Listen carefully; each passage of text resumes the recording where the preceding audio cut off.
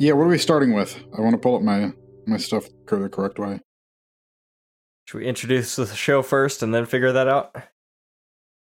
Oh, housekeeping on the air. I like it. Well, I mean, I'm the editor, so this is all getting cut out. I don't think we've started yet. Seeing as how our guest just walked out, I hope I don't think we did. Yeah. No. Are you going to do it, Sean, or you want me to do it? I was waiting for you to say something funny that I could then jump in halfway through and interrupt you with the introduction to the show, but that didn't work at all. So, hi everyone, how's it going? Welcome to Nashville, CA. This is your double feature, double weekly podcast. We're going to be talking today about You're Next and Can't Hardly Wait, and I don't know which order we're going to be talking about them, but with me as always is my intrepid co-host, Josh. Hello, Josh. How are you? Hi, Sean. I am doing well tonight. We're doing an evening recording today, and yet I still just had a coffee. I just swigged down the last of it, so I hope this is a long one, because I've got a lot of energy to expend before I go to bed. Well, that seems like you're in good company then, because our guest, our friend Tay, is also drinking a nighttime coffee, and I have deep concerns for both of your behalves. Yeah, Hi, Tay, how's it going? Oh, man, I am doing well. I'm having my nighttime coffee, trademark, Josh, and it's not half calf or anything. It's a full-fledged coffee, so here we go. So here we go. We're bringing it tonight. Bringing the heat. Tay, you chose Can't Hardly Wait, and in response to that, first of all, I adore Can't Hardly Wait. It's a huge part of, like, my childhood, kinda. But I chose You're Next as a pairing, because they're both movies with, like, ensemble casts that take place in a big house, and I don't know if there's anything really to this pairing. It was kind of a weird pairing, but I love both these movies. So, Tay, why did you end up choosing Can't Hardly Wait? Man, I mean, you guys kind of opened it up to me as there really wasn't any parameters or anything. So I was just trying to think of something that I could maybe talk about, and also something that I really wanted to see, and also something that I had just purchased on iTunes because of Cheap Charts. So it was a triple decker for me there on that decision. Tay and I can talk about our Cheap Charts addictions. Yeah, it's really bad. And What's how much Cheap Charts? Cheap Charts is a website or an app, depends on how you access it, that alerts you when digital media has dropped in your store of choice. So for me, it's hooked up to the Apple movies, and every day I get a laundry list of what is on sale on Apple movies. Yeah, I check it every morning. Yeah. Have you lost possession of any movies yet that you've purchased on there? Okay. I think that I did years ago, and the problem is now that my collection is so large, I don't know where things are anymore. And so there are times that I will go, I'm like, oh, the Batman movies just dropped, and then I'm like, oh shit, I already own all four of the OG Batman series, so I don't need to purchase that pack again. So when you say lost, what do you mean? I mean, well, for me, I meant like, just because you purchase a movie through Amazon or whatever, if they lose the rights to it, you no longer have ownership of it. So that's kind of the approach I was coming from. I've never heard that. There's a reason that I either want physical media or I want that file on my hard drive.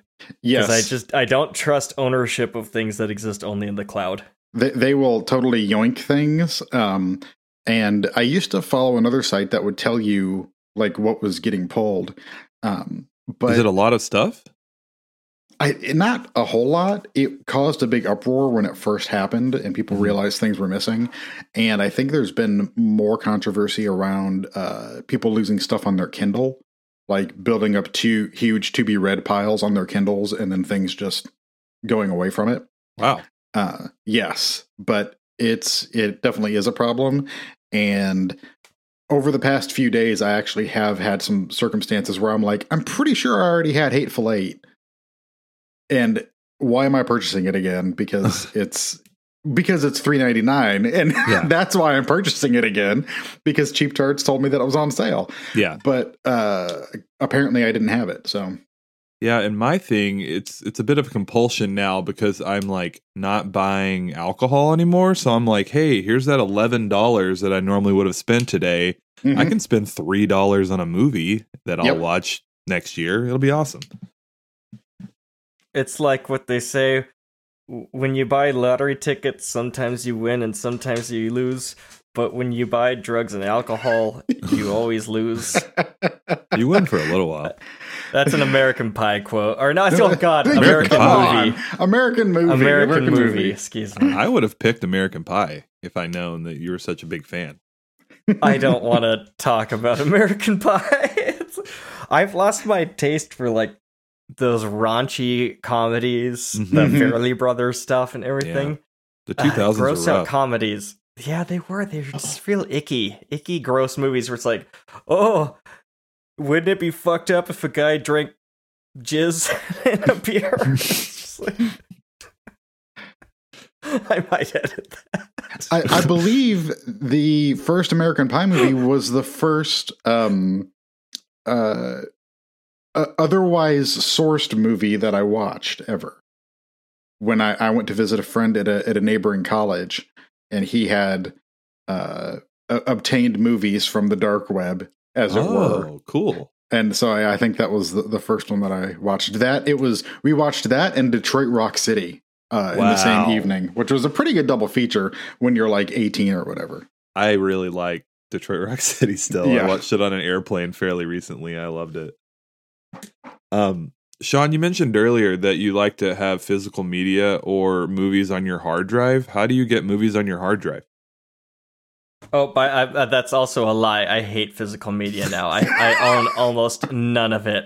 When I moved from San Francisco, I had DVD books, and I just left them out on the corner of the street, hoping that like some 13-year-old would come by and swipe them, and then have his mind blown by all the weird DVDs and burned DVDs I had. I'm just trying to get you to admit to downloading. What are you, the cops? Yeah. What are you talking about? How do I get movies on the hard drive? I'm not answering that shit. You can DM me in private. Okay. And I'll tell you there. There's sources. We have friends. Cool. We got two movies here, boys.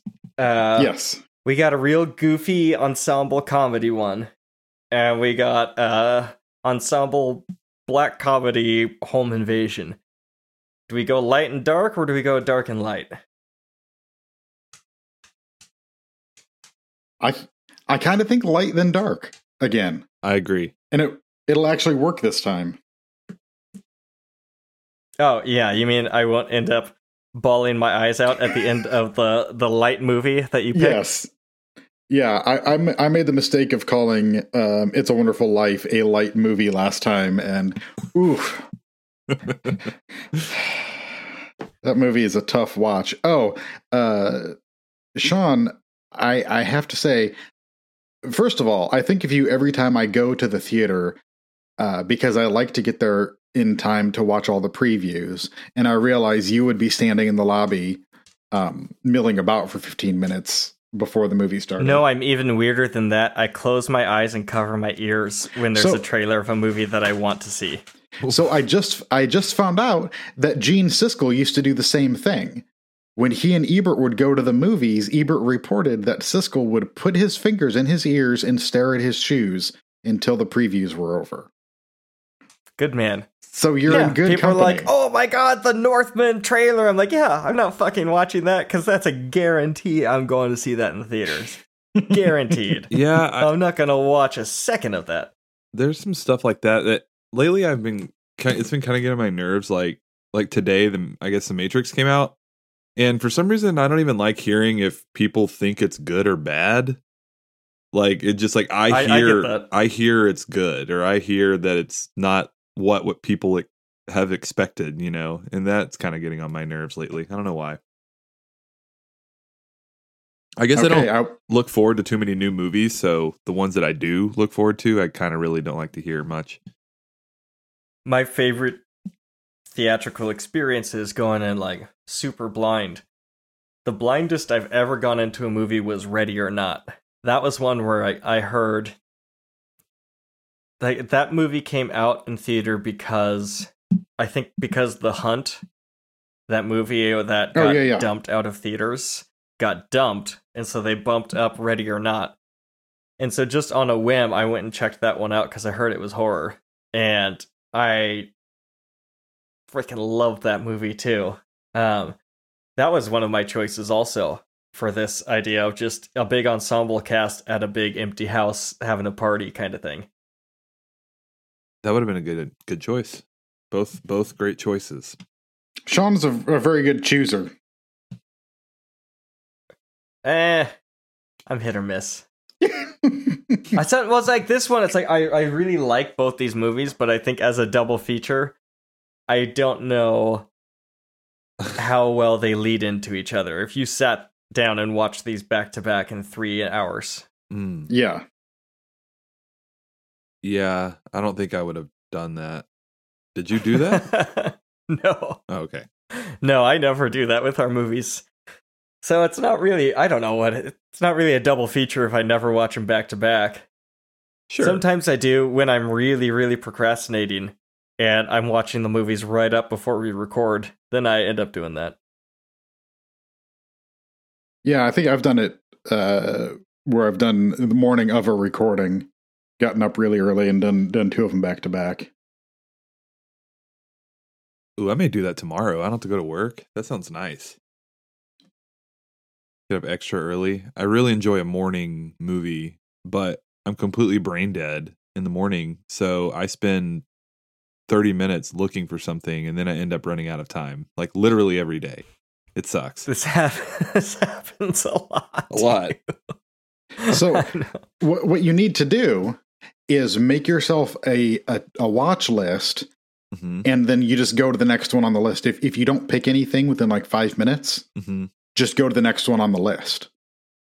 So it's like you scroll for a minute and then you're like, shit, I know I'm going to get sucked into this thing. That's my life hack for getting movies watched, because otherwise I would spend every night after Elizabeth falls asleep just mindlessly scrolling. Yeah. But since I made myself some lists, it's like, okay, I'm doing my spaghetti westerns now, so I know what the next movie to watch is. Sweet.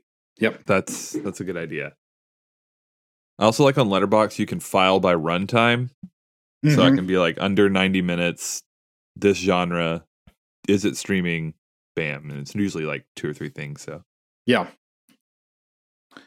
That I mean, we should get some kind of kickback from Letterboxd, because I do make sure to mention it every single episode. Well, it's my favorite website. It's great. Yes. Are we starting with Can't Hardly Wait? Is that what we decided? We are. Oh, yeah. Which Can't Hardly Wait might be, it might have beaten Strange Brew for the least amount of comprehensible notes that I've taken on a movie. Yeah. So Can't Hardly Wait is I believe 1998 film directed by Deborah Kaplan and Harry Elfont, who have only written and directed 2 movies together. And for me, they have a perfect track record, because it was this and Josie and the Pussycats. And that's fantastic. That's a fantastic record right there. I love that movie. I didn't know that until I was looking at their IMDb last night, and I get it now because they have a certain vibe. Their movies just go, really. They're really great together. So I'm not surprised to hear that they have another banger out there. Sean, what is your history? You mentioned that it was a big part of your growing up. Was this to you what, like 16 Candles or Pretty in Pink or Breakfast Club was to me? Probably. This movie came out, I was 11 or 12 years old. I think I was 5th or 6th grade, and this was one of those playground movies where, like, the kid that saw it in the theater would just like talk about it. You know, it's like one of those movies where like you just crowded around and just like listen to like the story that this kid told about it, and would you like to touch my penis? And like all these different memories that like everything was built up before I ever saw this movie. And I probably saw it, you know, when it came out on VHS 6 or 8 months later. But you know, by that time I was maybe 13, and it was just like, oh, this is what high school is gonna be. Like I almost looked at it like it was a guidebook or like a future plan of like, okay, this is what high school is really like these days. Like, it's not like Dazed or Confused or like these older movies. This is what it's gonna be like: nerds singing Paradise City and debaucherous parties and jocks, and and none of it's true. I mean, this is insane, this movie. I mean, it's just everything's magnified and blown up, but I love it. I think the casting of this movie is amazing. And so for me, this is a really nostalgic movie that takes me back to just like childhood and looking forward to growing up or pretending to be a grown up when you're just 17 years old. I want to get back to the cast in a second after we go with Tay. And what is your history? What was the first time that you saw this thing that you can remember? I'm the same age as Sean, so this is probably, what'd you say? What year was it? 98? 98. Yeah, so we were 12, 11 when that came out, so I'm pretty sure I went to the movie theater to see this. This is just right up my wheelhouse. I think they marketed a lot of this on MTV too, which I just pretty much just broke the knob off my TV on. So I just was totally inundated with that and completely in love with Jennifer Love Hewitt. So I was just there's no chance I was going to miss this movie. And just same thing Sean said, just all the high school stuff, and that was going to be me in a few years, and I'm going to get to experience all that stuff. And it's just, you know, one of those movies that I keep going back to because my parents, they never bought me VHS a lot. They were like real into like renting movies. They didn't want to buy it because, you know, she's like, how many times are you going to rent this? Twice? We'll just rent it twice. But this is actually one that I got for my birthday. I remember that. And so I have seen this movie a lot, but I don't have any specific instances of where and when I saw it. That's for me. I had graduated the year before, and this came out just after my 19th birthday. So I was like home from college over the summer, and most of my friends, because I graduated a year early, most of my friends were in the grade underneath me. So I was still like in with them. So this was like very much in our zeitgeist. And there are lines like, I can't feel my legs. I have no legs. Damn, why you gotta be wasting my flavor? Oh, yeah. Shit like that became memes in our group at that point. And I bet to this day I could probably call up Mike Stonke and we could have a conversation about this movie, because I'm sure there were multiple times when we were like hanging out, dicking around on guitars with this movie on in the background. Oh yeah, it's a great hangout movie. Yep. Yeah, there's just so many different like vignettes almost that you can just kind of just throw it on at any point, and there's something you can kind of lock into. You stop paying attention, something else happens, and I love it. Such an easy movie to jump in and out of. Each scene is like 3 minutes max. And so yeah, it washes over you. I like how it jumps around, because it does kind of feel like that party environment where you go to the keg room or whatever, and then to the bathroom, and then upstairs, and just bouncing around all these places and all the people you run into.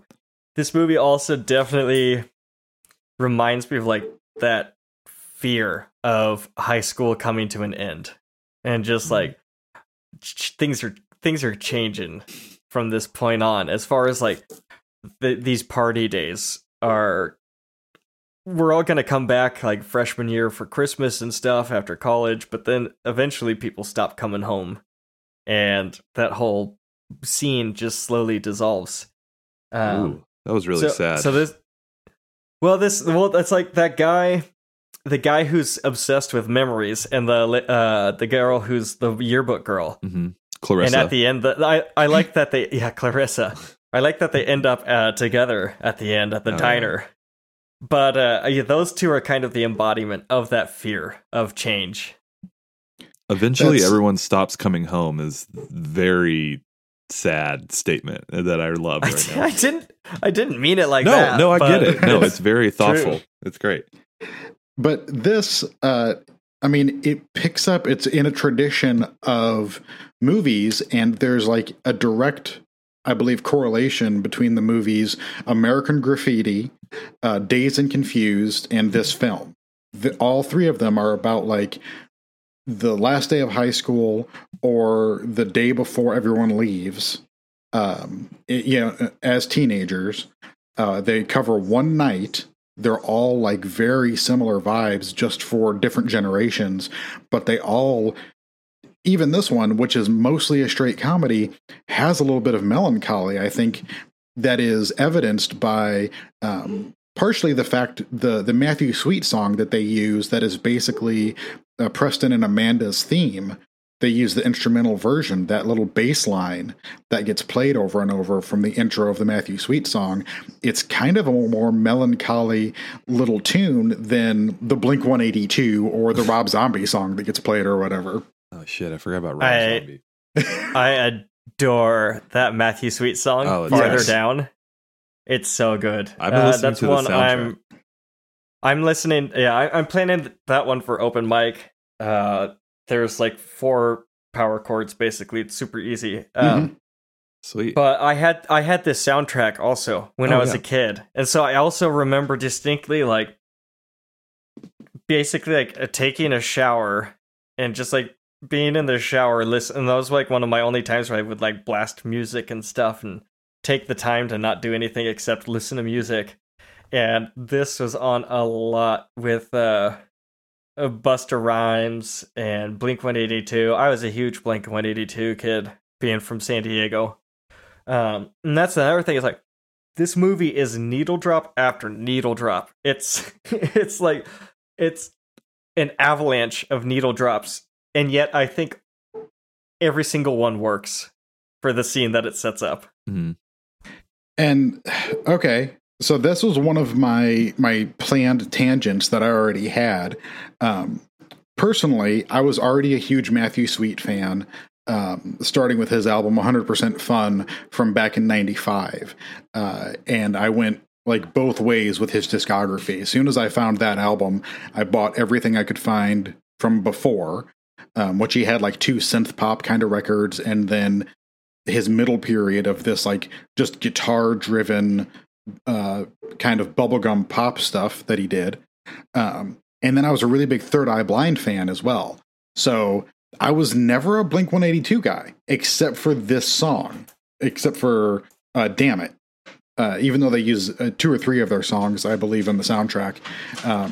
That one on the actual soundtrack CD was the one that I was a huge fan of and got sucked into over and over again. Oh, yeah. Completely obsessed with Blink-182. Damn It was probably the first exposure to them. Is that off Dude Ranch? Is that like an early... It was, yeah. So, yeah. I have a funny anecdote about that. It was a classic Tay anecdote. The first time I went to a friend's house who had Napster, I remember seeing him like download music, and he had downloaded Damn It, the song, and it was on his desktop or whatever. And we went outside to go talk to some neighbor kids, and we came back in, and his mom had like seen his computer and was like, "What's this?" And he was like, super strict parents, and he was like, "Oh, that's the song called Demit." And she was like, "What?" And he was like, "It's called Demit. It's just spelled like that." So oh, I love it. Nice try. I still remember my friend coming to school and be like, "My mom threw my Outkast CD out last night." is the one with Miss Jackson. Yeah. It's like, it wasn't that song, it was one of the other songs. She heard it and she snapped the CD in half. I'm really glad I didn't have to do that. I wanted to get Slipknot CD, and somehow I knew, like, with Mom seeing, like, parental discretion advised and stuff, and, like, all those masks on the album, it would be a tough sell. But I knew if I got Dad somehow to go to the store, Dad just, like, wasn't paying attention. Right. And so we went to Target one day, and that's how I was able to get my hands on the self-titled Slipknot CD as, like, a 7th grader. Hell yeah. And started spiking my hair with this white gel that was like Elmer's glue, and my hair would set hard spikes, and I spiked the sides too. So I just had like a Sonic the Hedgehog, like porcupine head. It was like a 13-year-old listening to Slipknot, trying to be older than I was. There's a bit of new metal in the soundtrack there. There's some new metal sprinkled in, so they kind of got a lot of the music from that era in there. There's some hip hop, there's some 80s stuff, there's some 90s stuff. It's really great. Yeah, we got like Dire Straits in here. It's a really eclectic mix. But my favorites, I was also a big Dog's Eye View fan, which this is like one of the only places that their music pops up is on this CD, because Adam Duritz from Counting Crows wore a Dog's Eye View shirt on the cover of Rolling Stone magazine when they got their picture taken for it. And I was like so obsessed with Counting Crows. I was like, I need to be obsessed with whatever bands that guy's obsessed with. And so I went down that rabbit hole. And then, of course, the Replacements, the titular song, or I guess the song where the namesake comes from. That's one of the best pop songs of all time, as far as I'm concerned. Can't Hardly Wait is like top tier, just garage rock pop goodness. It's a perfect song. Yeah. And Thanks to Meet Me is just a perfect record in general. I'm really growing to love the Replacements as of late. Yes, and for me it was the thread of it was started with Matthew Sweet and then went back to Big Star, because he had members of Big Star play on his albums at that time, and then Alex Chilton coming out of Big Star, and Replacements have a song called Alex Chilton so it was like this big interconnected web of music that I loved that really was good for like pounding on a Stratocaster too. Oh yeah. Do you know Alex Chilton plays a guitar lick on Can't Hardly Wait, the song? Oh yeah. Yeah. Yep. It's pretty sweet. Sean, can you hear my dog chewing her bone? Jump into this? Yeah. Can you hear that? Yeah. She stopped. No, not now. Oh, it's because she stopped and now she's coming over to get pets. Sorry. Oh yeah, my dogs are going to do that. What was happening? She was chewing on her bone, like in the middle of my office here. Oh, a little dog noise in the background every now and then never hurt anyone. It's bound to happen on this show, as long as we're not eating into the microphone, as one cast member on a show I listen to has been doing lately. Oh God! When Freedom did their taste tests of M&Ms, oh my God, I almost lost my mind. I don't know who greenlit this idea, but they should be slapped. So this movie starts, and right away we're at the graduation ceremony, and we get a lot of background information, kind of through the Greek chorus, that there's a huge party happening. Mike and Amanda have broken up, and then we get our introduction to Ethan Embry, who is our main character named Preston. His senior quote is "Beware of any endeavor that requires new clothes" by Henry David Thoreau. Of course. What was your guys' senior quote? I was talking to my wife about this, and I don't think we did that. I didn't have anything like that. And if we did, I probably just forgot to do it, if I'm being honest. So I didn't have one. Josh? Yeah, I don't think I did one. I do know that in my senior yearbook, myself and I believe Quinn Fletcher decided to wear the same sweater in our actual printed yearbook photo. Because, you do like a whole photo shoot for your senior photos. but the ones we chose, we were both wearing the same fucking sweater, and we looked like dorks because we're like on the page right next to each other, right above and below each other, wearing the same sweater like we planned it. It was stupid. You nerds. I know. I'm not bitter about it. It's fine. My quote was, "Oh yeah? Well, the jerk store called and they're running out of you." No way. I swear to God, it's a Seinfeld line. I know. I was real into Seinfeld. I think who really steals this movie for me this time is Lauren Ambrose as his best friend, Denise. I love her performance in this movie. So, Tay, you mentioned earlier that you were a big JLH fan. Yeah. Especially at the time. For me, like, this was my first exposure to her because I didn't watch the TV show, and I've never seen I Know What You Did Last Summer. But Lauren Ambrose, oh my God, Lauren Ambrose. Yeah. Then and now, on the show Servant, still, I'm like, she's wound up and crazy, but Lauren Ambrose. Yeah, she's a babe. Yes. I especially on this watch, like as an adult man, I'm like, wait, this is actually who I would have tried to profess my love to at the party. I don't know what. 100%. Yeah. She's so cool, and I love that she laughs at him when he's taking himself too seriously or inflating things, and she's just, the way she's playing it is just more natural, not quite just doing a stiff line reading, but just letting it feel a little bit more realistic. I don't know, but noticing her performance this time, I was like, Preston, are you blind? Yes. You have like everything you want right here. I love how their relationship, they say pretty quickly that they used to date each other or whatever in like junior high. So that's like a really cool specific that they're friends now because they tried to make it work as a couple or whatever, as much as a couple you can be in middle school or whatever. I know. I love that. Like we were in a relationship because we went out for a week in 7th grade. Right? Yes. But this movie also makes me laugh because these kids all definitely think they're so grown up. Yes. All these kids think like, oh, remember 4 years ago when we were kids and you smashed all that food on my plate and I ate it for $1? Weren't we crazy back then? And now we're all grown up. It's like, no. You're still dumb kids. You just don't realize it. So,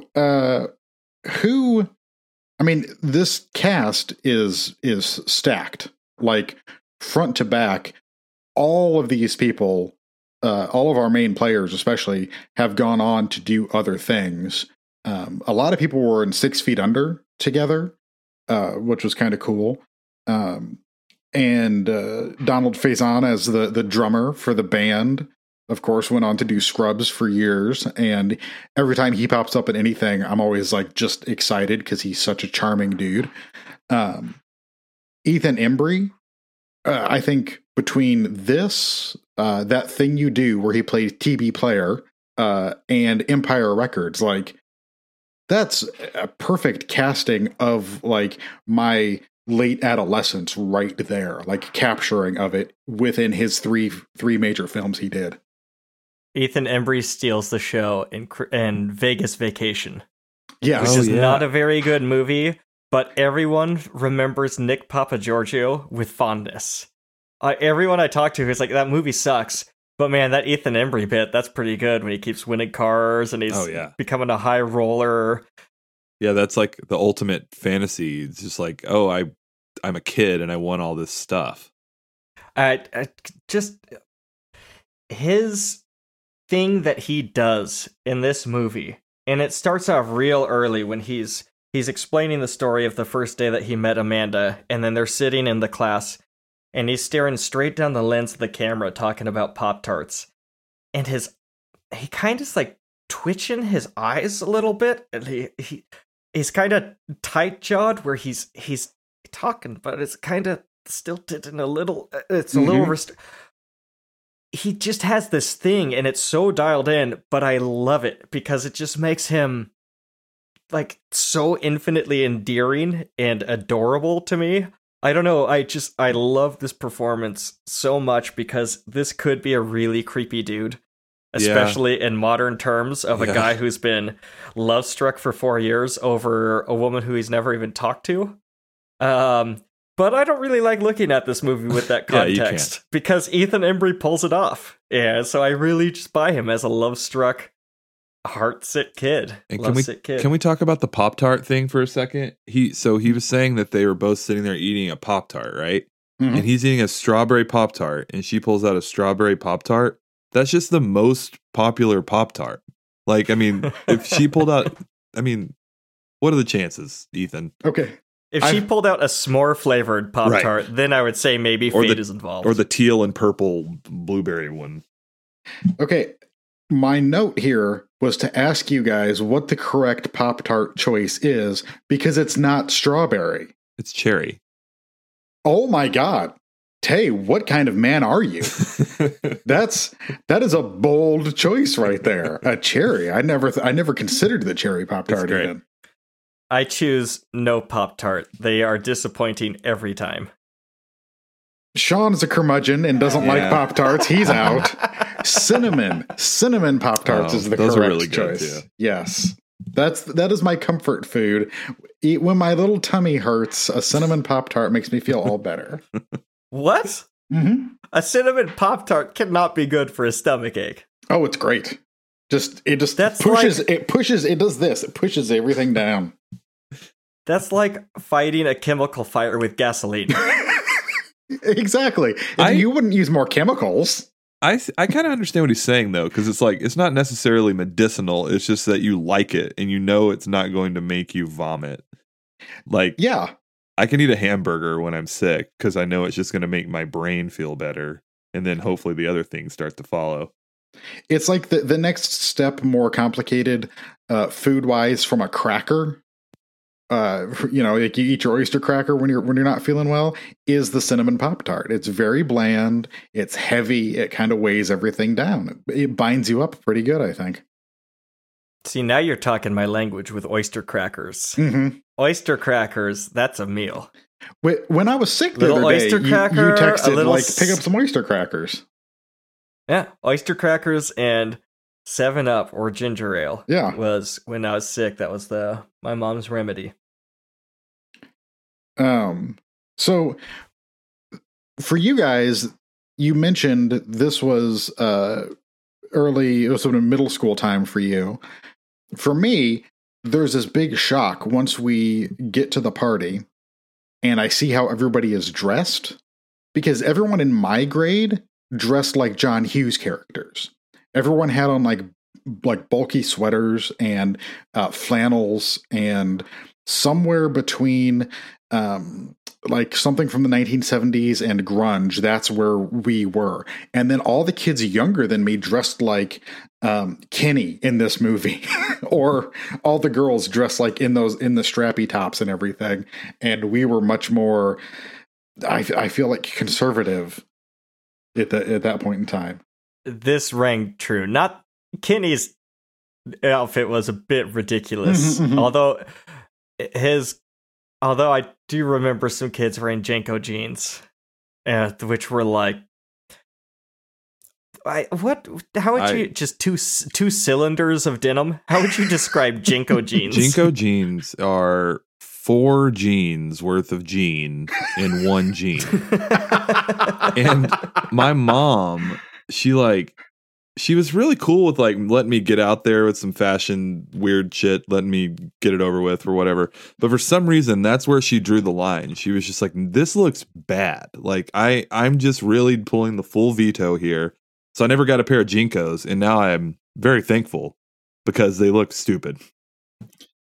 I never went full Jinko. Around this time, I'm a Levi's guy, as we all might be at different times in our lives. I've pretty much devoted to Levi's. But they had like a stovepipe leg. It wasn't as big as a Jinko, but it was in the same field. And I would frequently wear them whilst rollerblading around campus. Cool. Yeah.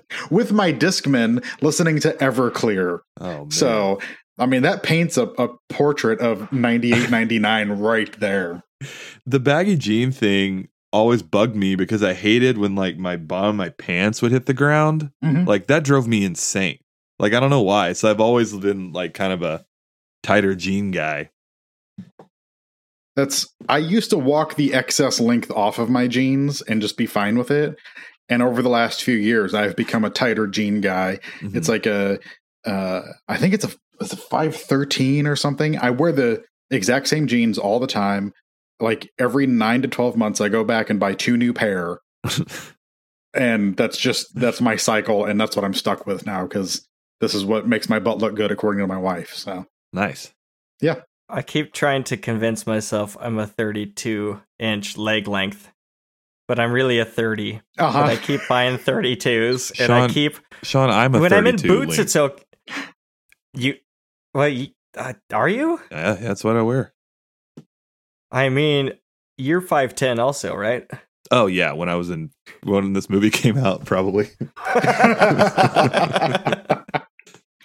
Well, then maybe I'm a 30. But yeah, I have a couple pairs of jeans where I've cut just like a giant horseshoe out of the back of them, Yep. where I healed through them, and Yeah, yeah. you can never go wrong with a small cuff. I like a little cuff from time to time. Yeah, I rock the cuff. I bought some black ones because I wanted a darker pair, and they were oversized both in waist and in length. So, you know what? My wife doesn't like them. They don't make my butt look good because they're too saggy, but I did cuff them, and I kind of like it. It's like wearing pajama pants around. So, we're gonna hang out with Mike Dexter and his boys next, I believe, where Oh, Mike yeah. Dexter tells them all the plan is that let's dump our girls so that way we can just party all summer and then have a gigantic college orgy. And I love the cut where it goes, Mike Dexter's a god. Mike Dexter's a role model. And then we get introduced to William Lichter, who says, Mike Dexter's an asshole. So Great character introduction. So Mike Dexter's second in charge guy, the Mike Dexter's a role model dude. Mhm. Who does he remind you guys of? He reminds me of Garrett Dillahunt, where I've had to look up to see if that was him. This guy looks so familiar, but I don't know who he is. So I don't know if it's the way he looks, but the way he sounded just like Steve Zahn to me. Oh, he looks a little Zahnish too. Mhm. And Mike Dexter is straight up Tom Cruise, like yes, almost. Yeah, who's exactly. Peter Facinelli? I don't know how to Facinelli. say your name. Sorry, bud. I don't know what he's been in. Peter I've Facinelli. seen him around. TV probably. He's famously the Cullen's father in the Twilight series. Oh wow! Yes, Sexy vampire. Yes, Wait, he's their dad? yes. He's Doctor. I don't remember his first name, but Dr. Cullen. Dr. Frankenstein. Yes. Wow, So- that's cool. So William has kept all of the evidence of his destroyed science experiments and puddinged genes. He's holding on to all this shit for years. He never washed the what do jeans. you think? What do you think about his friends and their plan to chloroform Mike and his friends? So this comes one of my favorite lines that hits the deepest here is when William says, I had planned to go to the 3D film festival and Mike beamed me with a raisin and I had to wear an eye patch. I went to the festival, but I saw no third dimension. I love that line. And I think for being an outcast, William's a little homophobic. I don't like this part. It's not dated as well.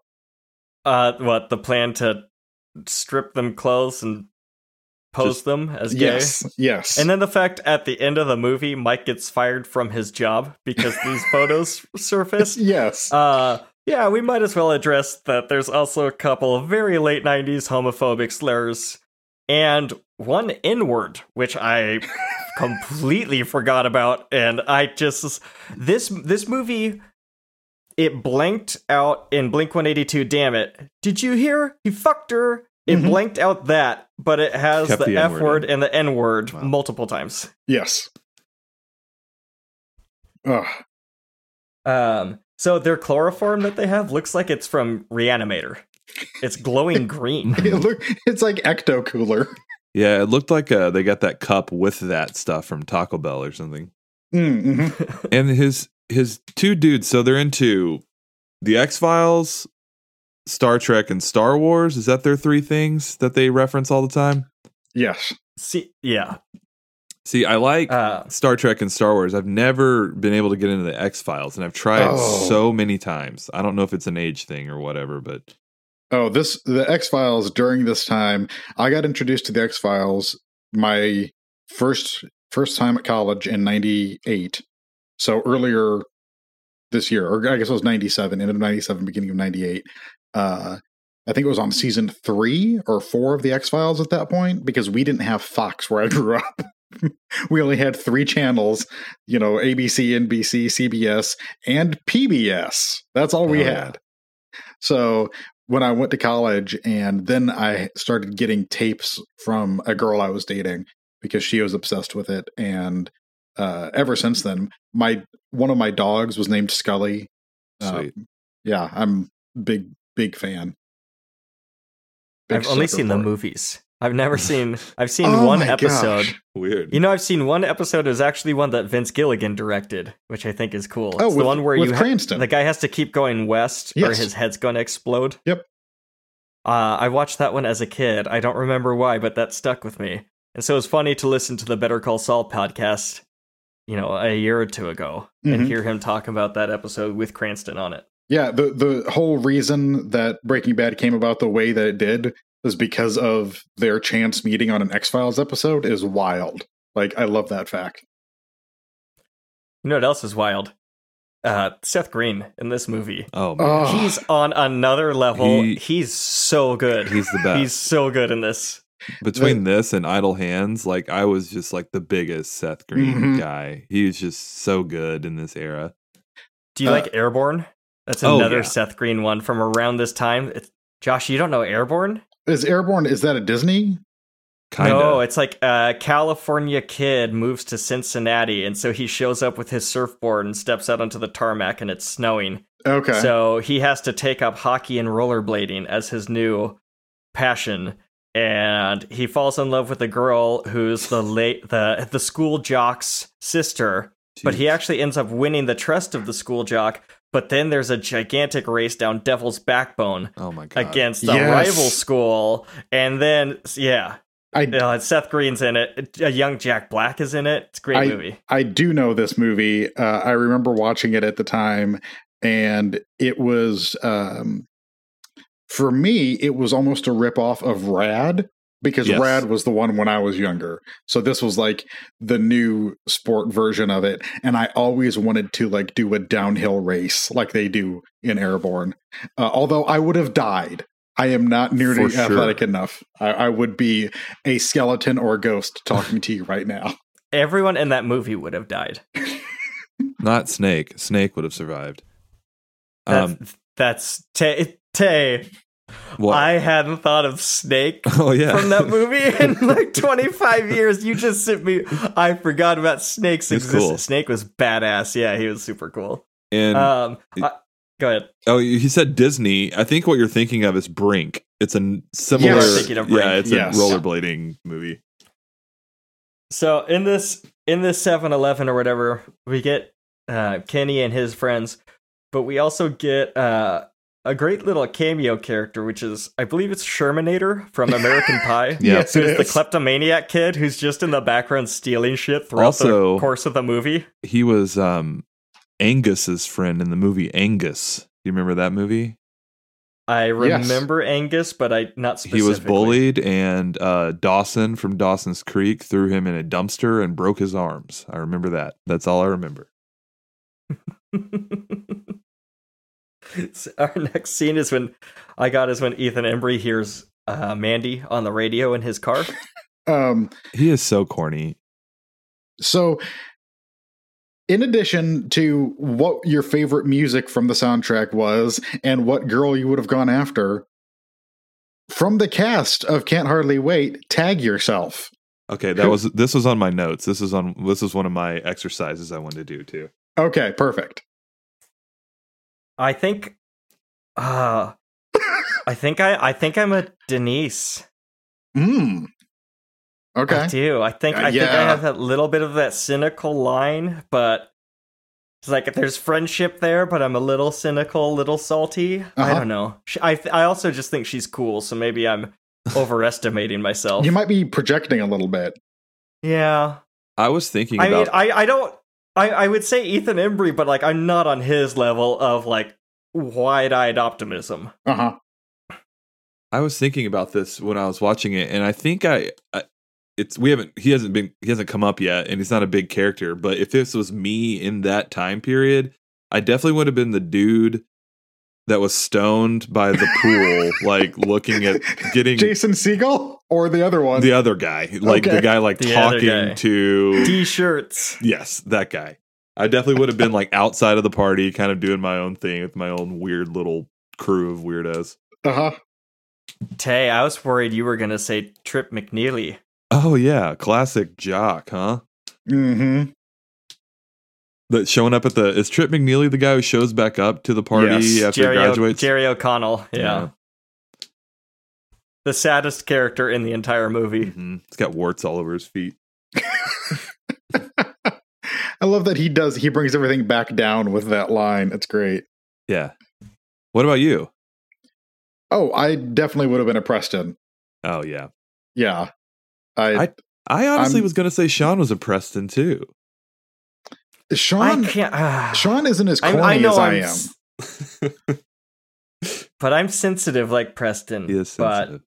But that's the thing. Denise is too underneath it.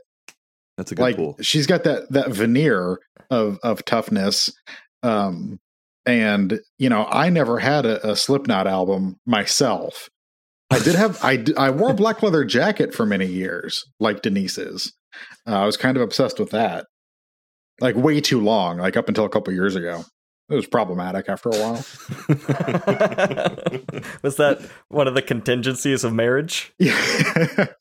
I think it was actually my makeover right before Elizabeth and I noticed each other again on social media.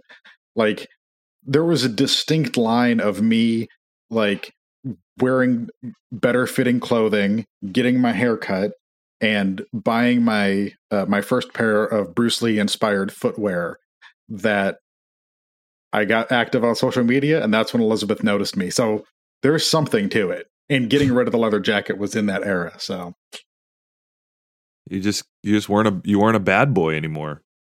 No, I'm a soft. We figured out I'm a soft punk. Like that's where I land. It's a good lane to be in. Yeah. You just made my heart sink, Josh, because I don't want to put in all that effort. Why? Sean, you already have so many things. You have overalls. I never had overalls. Mm-hmm. That's a good... You think light blue denim overalls are going to hook a young woman out there in the world? I do. The right one, yes. Yeah, I don't know, man. That's a power move. That's a peacock. I still wear metal shirts, but I used to wear death metal shirts in the hopes that one day I would meet a girl who had similar musical tastes as me. No, so you just meet other weird dudes who have the similar tastes as you. Oh, so you've also worn metal shirts, and you've also come across this phenomenon. Oh yeah, I meet a lot of other loud men with my horror movie T-shirts all the time. Yes, I did a lot of similar. Although I was wearing the not Pulse. What was the Noroi shirt? The Curse. I had the Curse shirt on a couple weeks ago, and this very petite, fragile woman at a grocery store who was stocking shelves was like, "My friends tell me I need to watch that movie. Is it really good?" And I was like, "This is not the interaction I was expecting." Normally, I get dudes who are like, "Yeah, man, cool, Michael Myers." But I was down for that. Hell yeah, Jason Voorhees. Just pointing at Michael Myers. So we get a huge needle drop of Eve 6, Rendezvous. I would swallow my pride. This was a big song for me as a 13-year-old. And then we get into it. We get a little 1-second shot of people dropping their keys off in a bowl, which Yes. I don't know if that was just to like That's make to not drive. Mothers Against Drug Driving happy if like, look, we included this one shot of all the kids putting their keys in the bowl, so no one's driving. But as we see later when the cops show up, everyone's driving. Yes. Yeah, I thought I was like, for a second, I was like, are they all going to go home and fuck each other? Is this like a weird key party thing? Or kids don't do that? No, I mean, but kids, I mean, teens, not kids, they can do whatever they want anyway because they're not bound to each other, really, as is evidenced by big chunks of this movie. Like, the ones that are together kind of want to be together. And it's, you know, they're not stuck with their spouses during the ice storm. I gotta go grab a cable real fast. It says my battery isn't charging. One sec. Okay. Okay. Is this the introduction of Preston's letter, or are we up to that point? I don't remember when he introduces his letter. Okay. It's shortly after Is he it at gets, the party he gets or to is the it party. before the party? It's after the party, or during the party, when he first gets to the party. Okay, is it was when he said he's harnessing his chi? Yes. Before that, Amanda walks in, and we get her introduction, and it's a quote by Jewel that says, "I'd like to see the world from another angle." Mhm. They could have also used the quote by Jewel, "You're the lady, you're lady, you're lady, you." How long did you work on that? That was spot of the moment, but it was in my notes. Okay. Yeah. I didn't know if you did any vocal warm-ups to get that fine yodel out, because that takes some doing. I hope people remember that Jewel yodeled. I don't know what that is.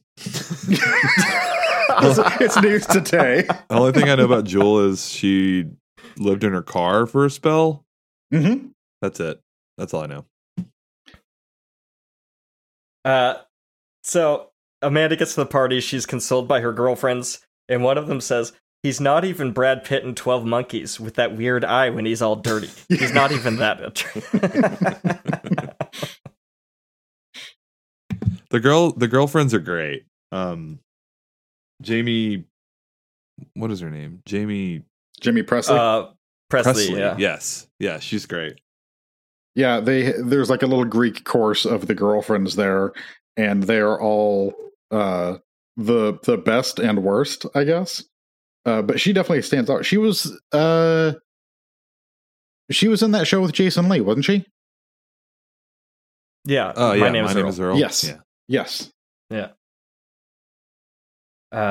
So yeah, Kenny. We get a shot of Kenny's boys dancing on two girls like they're in A Night at the Roxbury. It's That was hilarious. 100% what that was. My next note is when Preston sits down next to Amanda, and he's about to talk to her. And I love that she's enamored by him crossing his leg and kicking the candle over. And then his friend sits down and talks about how he was puking all over on their trip to the meatpacking plant. And she's clearly like, he can't tell, but she's enamored by this. Yeah, she thinks it's cute. Okay.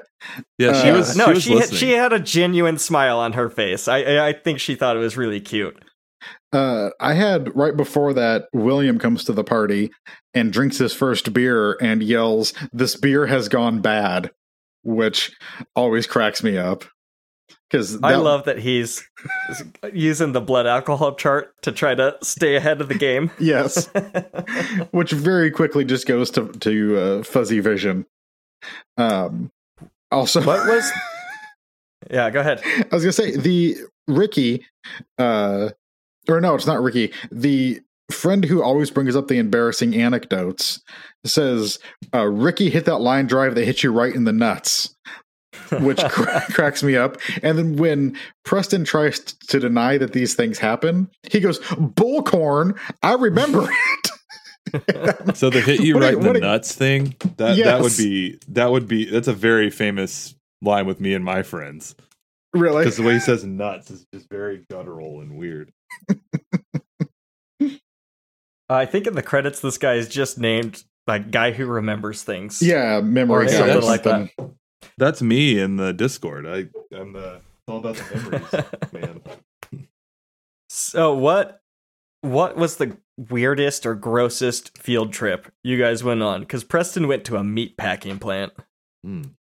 We went to a local jail and just like got to look at prisoners and just like a dude that's just like hung over in there and he's just like, don't do what I did. And I'm just like, okay, I won't. This is scary. He had a scared straight scenario. Right. I don't think we did anything gross because I think Indiana is too bland and wholesome in a generic sense to have gross things. I mean, apart from, animal slaughter from all the farms.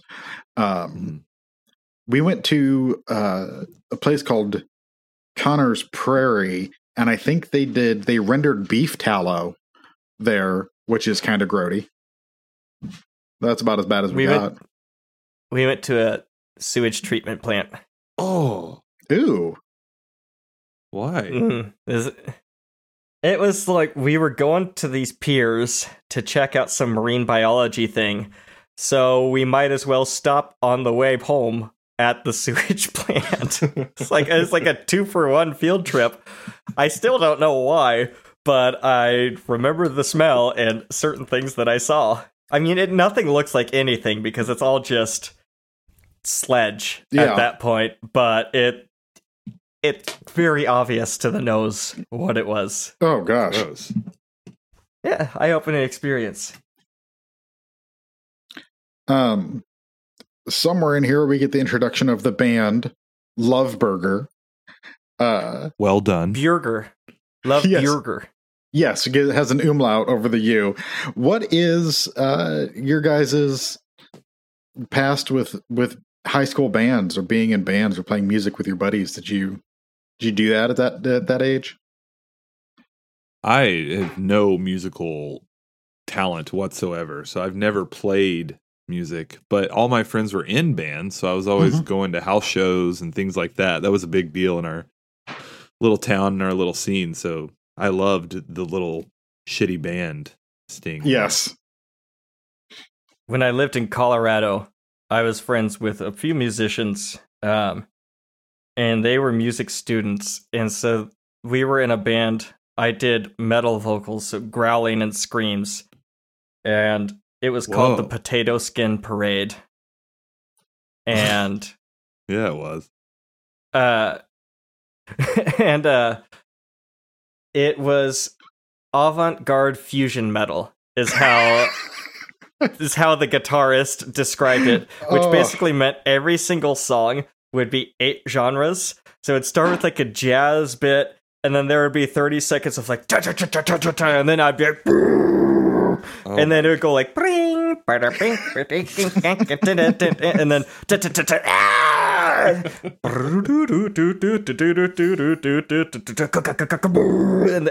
it was bad. Yeah, it was bad. Awesome.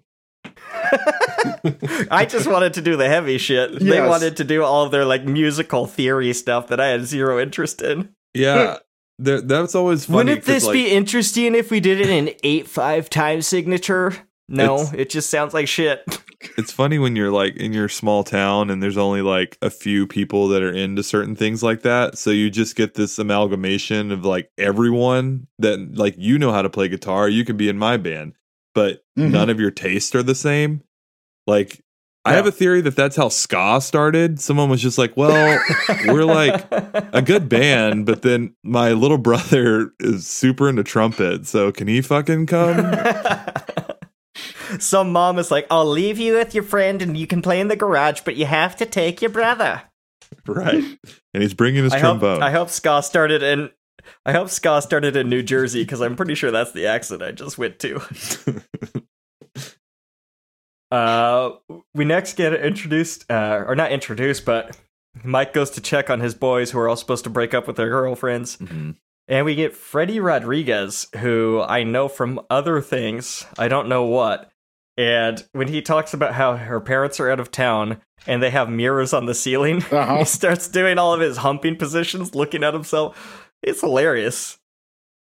I've never understood really you just get to watch yourself have sex. I don't really get the mirror thing. No? You gotta love yourself before you can love anyone else. Okay, RuPaul. One repeating character that I really like is the party host. This poor girl. Why is she hosting this party? She has Why no is right. this poor girl doing this to herself? There's no reason she should have done this. When she's crawling around on the floor, smelling people's shoes for shit after the curtains have been lit on fire. She just...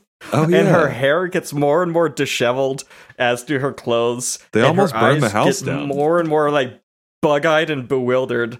I really like her performance. Did you ever go to a house party that raged like this particular one does? No way. Our house parties would be like 12 to 15 of us. Mm-hmm. And that was a big one. But it was always self-contained within the group of people who were invited. I never went to one of these where it's just the word of mouth party that got bigger and bigger and bigger. Just the whole school's invited, like that. Mm-hmm. That never happened really. Or maybe it did, and I just didn't get invited. That's probably more likely. Yes, it probably did happen, but I was just home playing Madden on a Friday night. Sadden.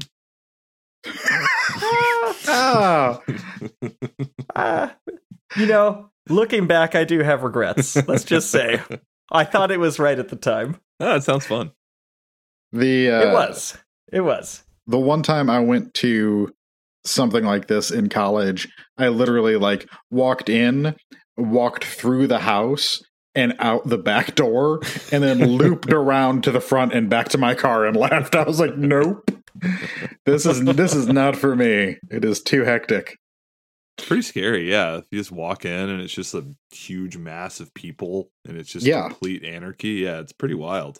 And it's not like going to like a house show where everyone is there for a purpose and kind of facing the same direction and doing something. Like, it is just chaos. Yeah. Yep. Scary. I used to just plant myself either like kitchen was a good spot for me, maybe near the keg was like a good hangout spot for me, or on the side of a beer pong table watching the gameplay. I did like to play beer pong, but not at big house parties where I didn't know anyone. Mm-hmm. But stuff like that, I anything I could do just to not be that.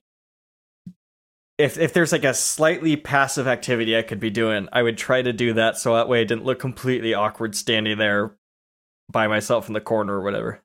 Is this where Preston sees Amanda and her cousin through marriage? When he sees her getting macked on? That's a bit later. Okay. We got the brownie gets... When the girl throws the brownie and says this thing sucks, that brownie looked really good. Yeah, that was great. It was covered in icing. Yeah, it looked delicious. That's the guy from the Texas Chainsaw Massacre remake. Yes. Who gets the axe pretty quickly. Oh, it is. Mm-hmm. Yeah. That was it. Okay. So Seth Green has also gone upstairs to the bathroom to prepare to have sex with that one lady who is gonna hook up with anyone. And when he's doing all of his Kama Sutra stretches and getting condoms out, and just it looks like he's preparing to go to war or something. We have to go back for a second because we did miss the why you gonna mess my flavor, damn, or why you all gotta waste my flavor, damn. Right, waste my flavor, damn. Waste my love flavor. That line. Yes.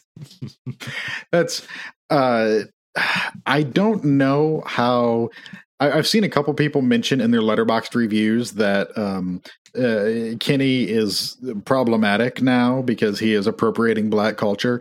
I don't know if I buy that line too much, because he is clearly portrayed to be a dork the whole time. The whole time, yeah. And he is not a person to aspire to be, really.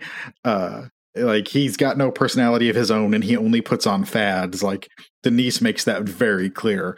But he was probably the most quoted out of this movie. Oh, yeah. And he's, as soon as if she gives him any more attention, he's just going to start appropriating her thing. Totally, yes. He'd probably start listening to The Cure pretty quickly there. Oh, immediately. I don't know. My next note is William yelling, "I have no legs." Yes. I can't feel my legs. I have no legs. Just cheering. Yeah. So he's hammered at this point. The plan has completely gone off the rails. His buddies are just alone on the roof. They don't know what to do. All the cuts back to them when they're doing lightsaber battles, or they're just talking about being scared because now they're in the dark after they lose the flashlights. These two are very funny. Yeah, I feel bad, though. Every time I'm like, you guys could just come inside. And yes, everyone's being really cool. Relatively. Earlier they say, "William, if you don't drink, they're going to throw you out of there." And he's like, "It's okay, I have my card." And they're like, "But you could get drunk or addicted."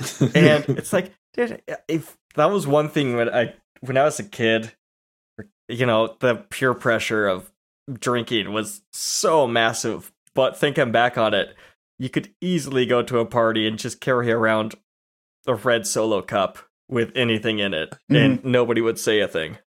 Yeah.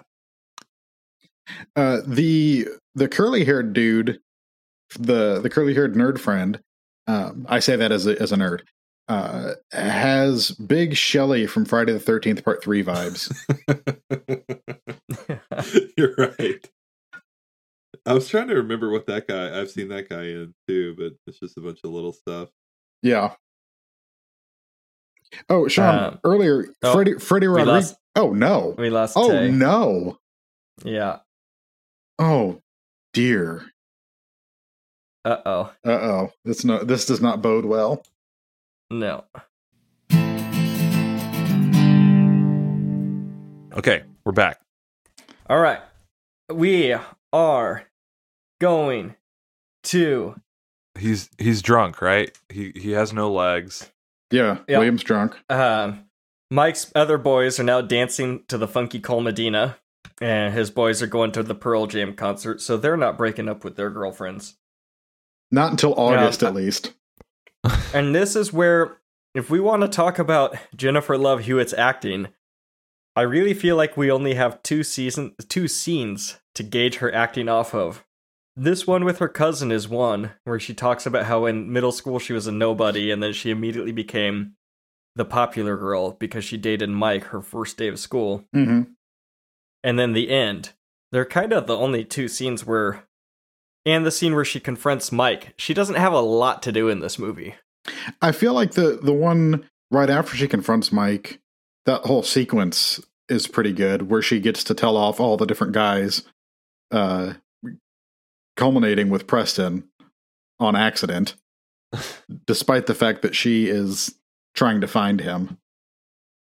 Speaking of Preston, and earlier when we were talking about him maybe being a bad guy, he just happens to be going for the prom queen and the most popular girl in school. Like if they're like doing like an NFL draft, like number one girl, like that's your fucking baseline is the best one. You could go down a little bit, dude.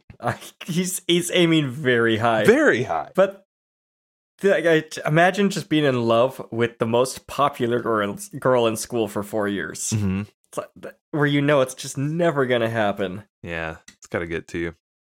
But then again, you might end up with Scott Baio one day. So this next scene where Preston's talking to the camera, and he's talking to the foreign exchange student, actually, but this is, I think, I love Ethan Embry in this movie, but this might be my favorite scene of his. where he kind of gives his life philosophy. Look, I don't know about you, but I really believe that there's one person out there for everybody. That's what this is about. It's not just some sappy love letter telling her how my heart stops every time that I see her. It's in there. But it's not just to tell her how I think she's more than the homecoming queen or Mike's girlfriend, or how there's this really amazing person inside of her that no one even bothers to see. And man, I'm It's in there too. you see how starstruck he is, or whatever the wanderlust in his eyes. I don't know how to put it, but I'm fully sold on his character and his performance. Yeah, I think there's something about his the charm that comes through, the sincerity, I think, that comes through it. Which, I mean, I don't think things have to be like, quote, naturalistic in order to be real. And I think that he's on that line really well of something being like, in this movie where everything is kind of goofy and over the top, the things he is selling really make emotional sense through this little part. And it makes me, that's what makes me like him as an actor, like making me want to follow him into other projects and stuff, is the way that he does these couple like more emotional scenes that he gets. I like that this emotional scene ends with the foreign exchange student saying, "Would you like to touch my penis?" After this is where Amanda's cousin makes his move, and Preston sees them kissing. They're cousins through marriage, but still. Yeah. Oof. Did you guys have a hot cousin? I have two cousins named Blake and Cameron, That and I sounds never great. made a pass at either of them. That's good. No, I think almost all my cousins are guys as well. Not that there's like they might be hot as well, but frankly, teenage boys are the worst. So really, the last time I talked to them, we were all horrible monsters. So my note for this section was, if this movie was made 10 years later, the creepy cousin would have been played by Justin Long. I feel like he would have done a really good job as that. He's kind of doe-eyed like this dude. This guy's like a little bit more of a muscly Justin Long. Yeah. Man, can you imagine a muscly Justin Long? What do you think of that black shiny silk shirt they have this guy wearing? Yeah, that was a choice. There's some like what do they call that, like Cherry Poppin' Daddies music or whatever, like what do they call revival stuff? Swing revival stuff. There's some swing revival stuff going on there, and the lounge stuff with all the Smash Mouth, and I think this guy's wardrobe is kind of coming from that range. Yeah, what a weird era when swing was popular So for fucking weird. 3 months. With the mask. My sister was taking swing dance lessons with her boyfriend. It just, what a weird phenomena. Very strange. Yeah, the cousin is played by Eric Palladino, who I remember also being on ER for a few seasons. And I think of him always as kind of a douchey guy. Like, I can't help it. Oh, he was in U571. That's where I know him from also. And he was kind of a douchebag in that movie. He showed up in Watchmen, the Watchmen series from, was it last year or 2 years ago? The HBO one that I loved. Oh, yeah. That might have been 4 years ago, honestly, at this point. Yeah. Time doesn't make sense. So Preston throws his letter out in the garbage cans out front. He takes off and leaves the party. And this is where like the whole fate thing with the letter going back in the house goes. There's lots of fun editing things, kind of getting from one scene to the next, like almost like camera wipes and like the screen blacking out on one object and then like pulling back from another one, revealing you're in a different spot as it hops between the different stories. And the the letter traveling to Amanda is that kind of very fun editing, like really quick, really fast. Reminded me of the beginning of Lord of War, actually, but in a much goofier way. Oh, yeah. That's a great one. Uh-huh. A little bit different, though. The life of a bullet versus the path of a love letter. Is there a term for that? Like, kind of like a Rube Goldberg machine, but of, like, items going between people? Is there, like, a film term for that? There is a term for, like, when you follow a story through one object. There is a term for that, and I don't remember what it is, though. Tay, I'm going to call it an anthropomorphic Rube Goldberg machine. Okay. That totally works. So the party makes its way back in, and we get back to the bathroom with Denise and Kenny. And I love the chemistry of these two characters. I think these two actors bouncing back and forth off each other are so wonderfully paired, and you feel the history between them. And, it's funny again because they're talking about 7th grade and what happened in 7th grade, but they're putting such significance on things, which again, it's just like, that was like 5 years ago for you guys. Yeah.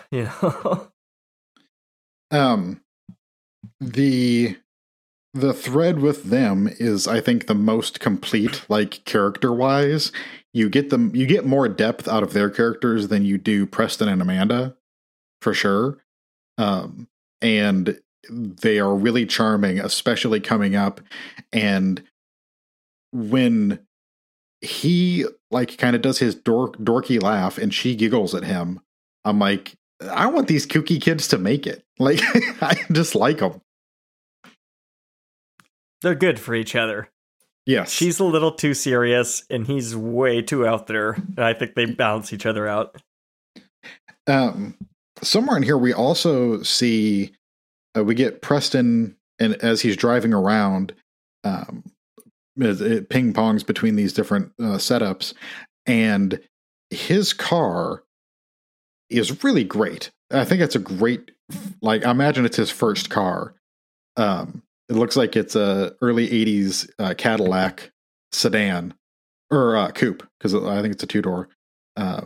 It's just a fun looking car. Did you guys have good first cars, or were they? Did you have like a Dodge Neon or something very bland and middle of the road? I had like a mid 80s model, like, Chevrolet truck. I just had like this older truck. Okay, and it was pretty cool.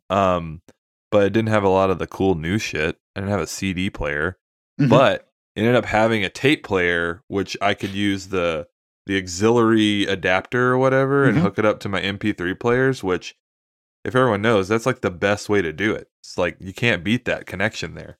Yeah. So that was a cool part of my car, but I didn't have a cool one. I remember fucking around with those FM transmitters on top of my iPods. Oh, yeah. Those things were always awful. Yeah, those are terrible.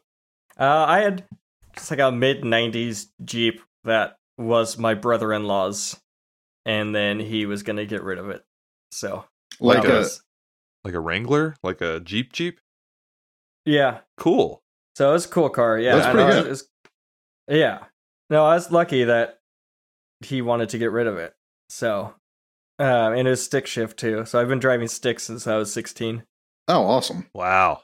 Tough guy. Yeah, pushing that stick up and down makes me really strong. I had a 81 Oldsmobile. It was gold. It reminded me of Preston's car, where it was kind of like, this, you're either an old person or you've made a lot of money illicitly if you drive these kinds of vehicles.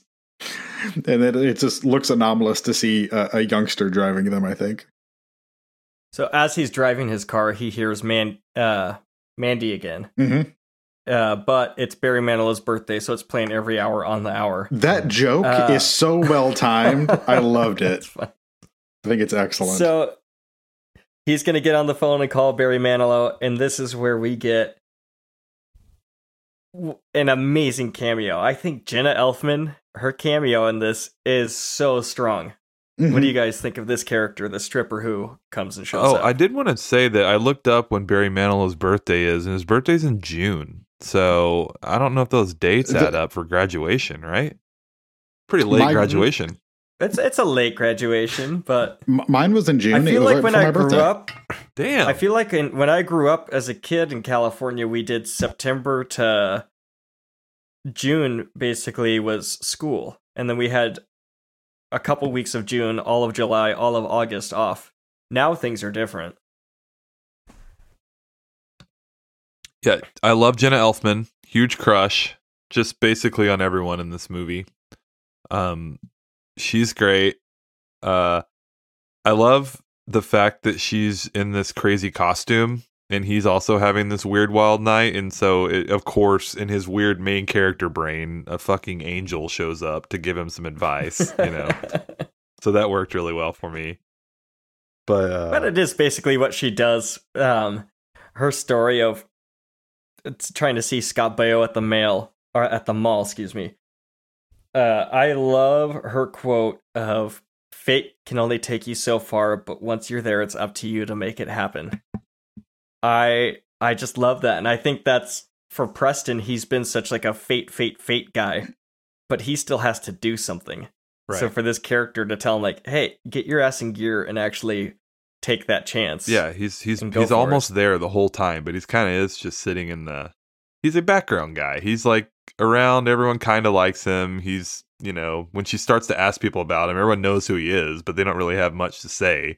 Like the stoner guy just says he is his name over and over again. Like his hair is kind of brown, right? And he wears t-shirts Sometimes. But he's cool. He's Preston, He's Preston. Preston. He's Preston. That's why I also feel like I would have been a Preston, where it was like, you're not the jock. I guess Preston probably would have been high on the honor roll. Yeah. Which I wasn't. But he kind of flitted between different groups and like never settled with one for too long, and just kind of almost an NPC to the other main characters going through the game of high school. Yeah, he's like a nice Daria. Like he's got his like little group of friends and he's around. Yeah. Well, his best friend, her activities, Denise, her activities listed was just none. Yes. None? When it came to extracurricular activities and stuff. So, yeah, they're kind of just hanging out in the background, these two. I was going to say, I loved Jenna Elfman's delivery of Scott Baio. I know, right? So beautiful. Like, I just love that delivery. At the end of the scene where she goes, so if you want to call Barry Manilow and profess your love to him at 2 a.m, you go for it. Yeah. That part is always a little melancholy for me because I'm always just like, he's just alone in his car now, and there's this like huge, exciting life event happening around him, and he's like, you know what, I just need to cool off and drive around in my old car for a while. The band has been fighting for hours. I love the through line of every time they start to play, they start fighting. Like Donald Faison like counts them off, and then the other guy gets mad, or they hit a chord, and then like I thought the power went out at one point in time, but I think I'm conflating it with another movie. But it's just they never actually get to play, which is just beautiful. Tay, like you said, this collection of guys who do not match whatsoever. Where the bass player is like smoking cigarettes on stage. The lead singer, played by that guy from Road Trip, Breckenmeyer, and that Freddy movie, 6 one, I think. He's full on like glam new wave. I don't even know what he's dressed as. He looks like he's one dressed of as the Austin puffy Powers. shirt pirates from Seinfeld. Yeah, he does look like Austin Powers. Speaking of which, Matthew Sweet, who did the music for this movie in addition to his song, also did the music for Austin Powers and is in the on-screen band for the little interstitial pieces of Austin Powers. Whoa. Also with Seth Whoa. Green. So Also, wow. Weird. Yep. Wait, weren't Seth Green and Breckin Meyer in the fake band at the beginning of Josie and the Pussycats? Oh, shit! That crash on the airplane? Yes! Oh. So they're all homies, I guess. Good pull. So guy jumps up on stage, starts playing Paradise City. William drunkenly knocks him off the stage and takes over. And this is a long sequence, this song here. Oh, but by the end of it, it looked a little awkward. when the girl flashes him and he eats shit and then jumps back up and they run off to the makeout room and one girl gets locked out of the makeout room. This is frantic. What's going on? I love that little section of William becoming popular and nobody ever realizing what a party animal he is, and like him really discovering himself, and then the girls coming by and go, "Did those two just go in the makeout room with William Lichter? They're so lucky." Yeah. Now we get Trip McNeely showing up to hang out with Mike. Is this Jerry O'Connell or is this the other O'Connell? This is Jerry. This is Jerry. This is Joe. Jerry. Joe from his apartment. I don't know if Jerry drank a bunch of beers to get ready for this scene, but he looks just the right amount of bloated, and he just looks perfect. He looks like a college or a high school football star that went to college and immediately gained 25 pounds. And this was right after he was Kush in oh shit. Kushlash, Kushlash, Kushlash, Kushlash, Kushlash. In Jerry Maguire. I haven't seen it. What? It's a joke. I just sang the song. Okay. I was like, how would you have pulled that? And then he was in Scream 2. Also right before this. So like the year before he had done those two movies. And once again, such an imprint of late 90s like masculinity throughout this little run. And he's kind of deconstructing it here, which I really enjoy. Yeah. Basically, all the girls just want to date pre-meds. They're all pre-meds. Guys like us are a dime a dozen, bro. They're into ecomological shit. Ecomological. So, Mike panics and goes to find Amanda. And I like when Amanda asks Mike, when Mike's like, we should get back together. And she says, why? Jerry Facinelli looks so confused that she even asked this question, why would I get back together with you? It's a great little moment. He's like, I'm so cool. It's clear. It's clear why you would get back with me. Yeah. She calls him a childish, self-centered asshole. Well, I can't say that sentence. Childish, self-centered asshole. And the best retort I've ever heard in a debate is, a man, duh. That's when you know you've lost the debate, when you're doing that. And then he gets called an F word from the crowd. And yeah, it was the 90s. It's wild just to go back and watch this stuff. Like, I forgot how prevalent and just how common homophobic language was on a just day-to-day life. Yeah. Like, I have in my notes several times, like, I guess being gay is bad. Like, that's just the default position, is that anything homosexual is immediately negative. It's pretty weird for, what is it, 98? Yeah. Yeah. Not good. Nope. Somewhere, is this shortly after this is where we get the Dire Straits needle drop? Of Romeo and Juliet, which is also in Empire Records with Ethan Embry. Like, this song just followed him around, haunting him. I love this song, especially when the drums kick in. Mm-hmm. Like, this song makes me want to go kick some ass or something. I don't know, in the name of kick some ass in the name of love, like knock some barriers down that are like in the way of love, kind of thing. Okay, I was gonna say because it's achingly romantic, and you want to kick some ass. That's no, it makes me want to like fight for love. okay. I don't know. William finds Mike drunkenly at the piano, and he tries to get him to go to the pool house, and he says, "Mike, there's 2 girls outside. They're triplets. They want to see you." The William Mike scene, I was gonna say, is like the second most charming after Kenny and Denise.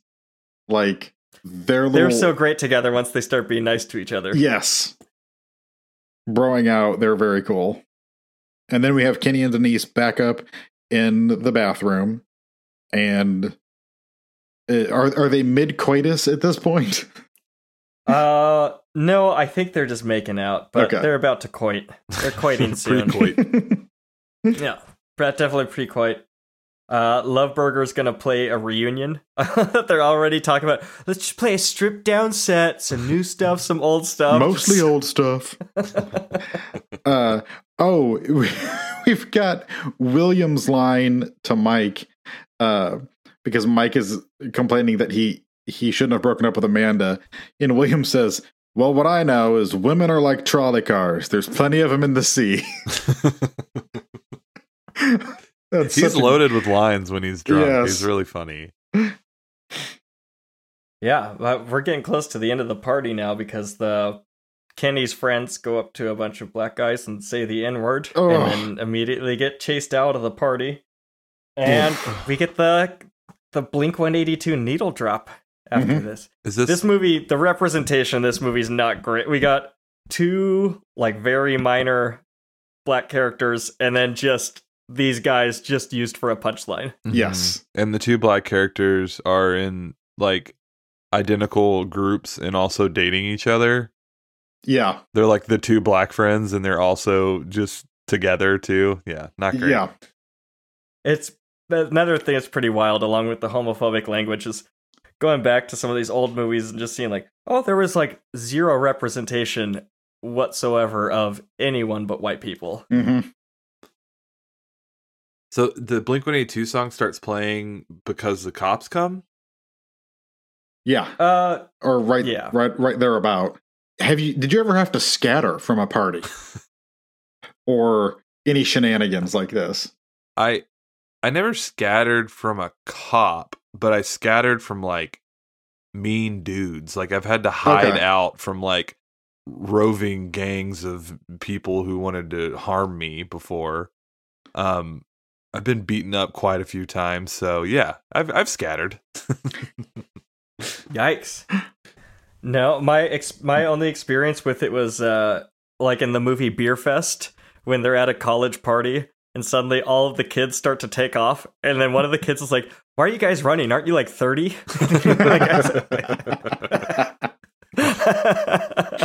That was always a really good feeling, though. Like being at one of those big things, and then the cops do come, and then you're like, "Oh wait, I'm fine. Like I don't have to worry about this anymore." Right.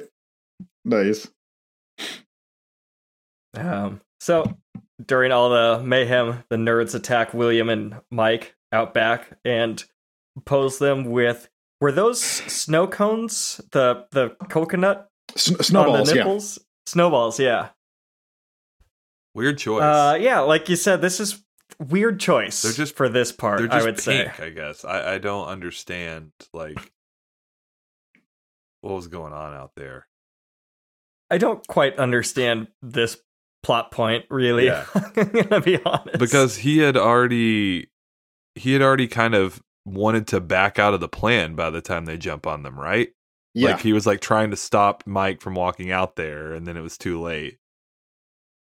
And when the other friends realize, because they take a bunch of Polaroids, so you would probably see him in the flash. You'd see that it's William in the flash. Mm-hmm. But then after they turn the flashlight on him, they still bail on their friend, and they don't destroy the Polaroids, because the Polaroids get Mike fired from his job at the car wash years later. Like, by by him, right? It's implied that he does it, right? Oh, I did not read it like that. It's implied that Mike does what? It's implied that William? that William is the one who finally throws the Polaroids at Mike. Oh, I never considered that. But after Mike shuns him later, I could see that. Yeah. He was scorned. Yep. So Denise and them had sex, right? So they're just oblivious to everything else downstairs because they've been locked in there the whole time. The door didn't work. Yes. He got the information about the door from the homeowner when he lied and said he saw the exchange student guy with the marker, and he said he was the one who wrote who drew that she had a joint in her mouth, and I think the dad was saying I like boys. I really like boys. Yeah. Another strike for the homophobic nature of this movie. Yeah, so when the party host finally finds them upstairs in the bathroom and she kicks them out, and her hair is just insane at this point. Her eyes are as wide as saucers as she's screaming at Seth Green and throws his backpack out of the room. She looks like Winona Ryder at the end of Heathers. Yeah, good point.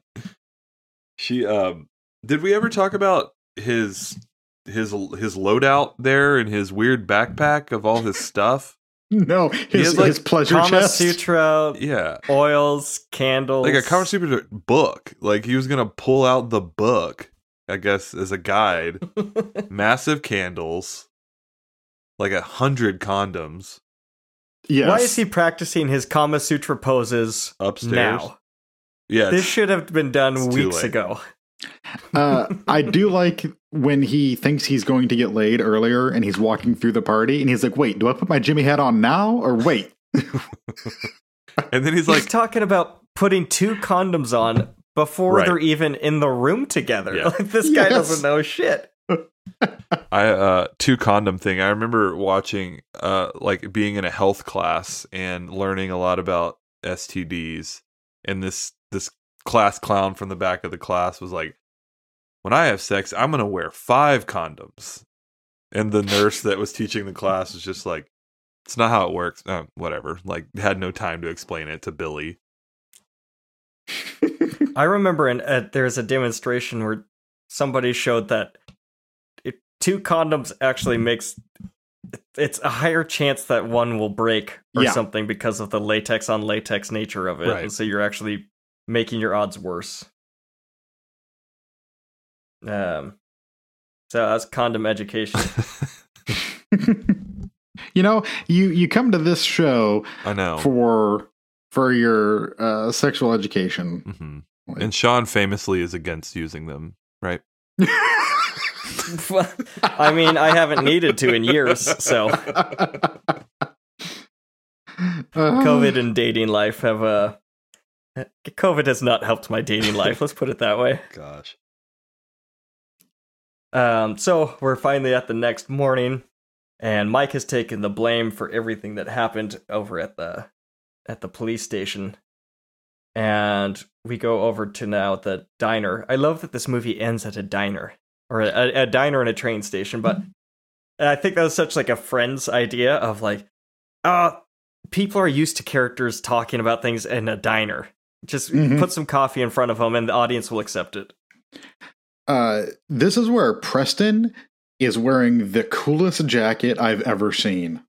That red jacket? Yeah. That red jacket. Like, I don't think I have the figure to pull something like that off because it's kind of nipped in at the waist a little bit. It's got like those buttons across the back. Like, it's almost like a lady's jacket, but it just looks like a retro guy's jacket. Yeah, I think he and Denise are into thrifting and stuff like that. Yes, because she's got like a kind of a 70s shirt on at this point too. I love how he and Denise end this movie together, where he's now doubting himself, and he's doubting if there actually is fate, and wonders if this was just a hero's journey to make him come out a better person at the end. Yes. And she laughs at him for once again being so hyperbolic and just blowing everything so big and out of proportion. And she says, I do think there's such a thing as fate. it just works in really fucked up ways sometimes. She's very intelligent. They're both going I love places. her. I love her. I would definitely be chasing Denise and not Jennifer Love Hewitt. Where was Preston going to school again? Dartmouth? Dartmouth to take a workshop with Kurt Vonnegut. Wow. Yeah. Yeah. That's and impressive. when I first saw this movie, I didn't know who Kurt Vonnegut was. Whoa. So I thought he was I was picturing like a Bob Vila woodworking kind of workshop. Like the Yankee workshop? Yeah, I was 12. I didn't know what Yeah, a that's workshop fair. meant. I probably just didn't even pay attention at all to that. Josh, did you notice the spider plant behind Mike and his friends in the diner? Oh, I did not. I should have. I got Josh his first houseplants, or I got Josh new houseplants that he's not going to kill. Sweet. I got a weird one back there too. I don't know what it is, but I'll get you some pictures of it later. I'll see if you can identify it. We haven't had I'll Vine try. time in Do a my long best. time. Yeah, it's been a minute. We haven't. So they're all at the same diner, right? Everyone? Yeah. Yeah. It's just we're assuming it's super early in the morning, but it looks like it's 2 p.m. outside. So, yeah, William goes up to Mike to thank him. And once again, Mike completely dismisses him. Did we talk and about him sends getting out off. of they were in jail? Did we mention that? Yeah. Okay. Mike took the blame. Right. Hang on a But second. they were arrested for what? Being Public intoxication. Got it. I would be my guess. But I love a movie that ends on these still frames, kind of like Animal House does. Oh, yeah. Where you get It kind of comes a out of character nowhere. future. It does. But this one where William goes out and he starts a tech company that's worth $40 million and he's now dating a supermodel. And then we juxtapose that with Mike, who ends the movie with his hands upside down doing the Birdman eyes. He just looks so dumb. And this is where you get the lie is he ended up 40 pounds overweight at a gas station or something, and then the pictures came out and he got fired. Really cruel ending for Mike here. I've never heard the term the Birdman for the eyeball thing. My mom, we used to sit around the dinner table, and I have like distinct memories of my parents getting drunk, and I'm doing the eye thing now. Uh-huh. And my mom would sing the song, "Look up in the air, it's Mr. Birdman." Whoa. Da-da-da-da. That's a cool memory. Some of my favorite memories were just my parents were like absolutely plastered. And those were like like some of my favorite memories as a kid, which probably didn't do good things to me mentally. So we get to see the freeze frames on Mike and the nerd. What's his name? William? Yeah. I keep spacing on his name.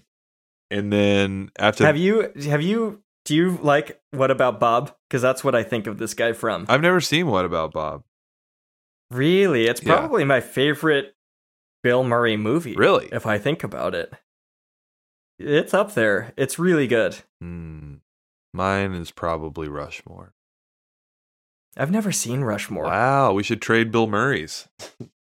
We should. All right, we'll get you on in 2 weeks. Cool. We'll do a Bill Murray episode. I'm retired after this.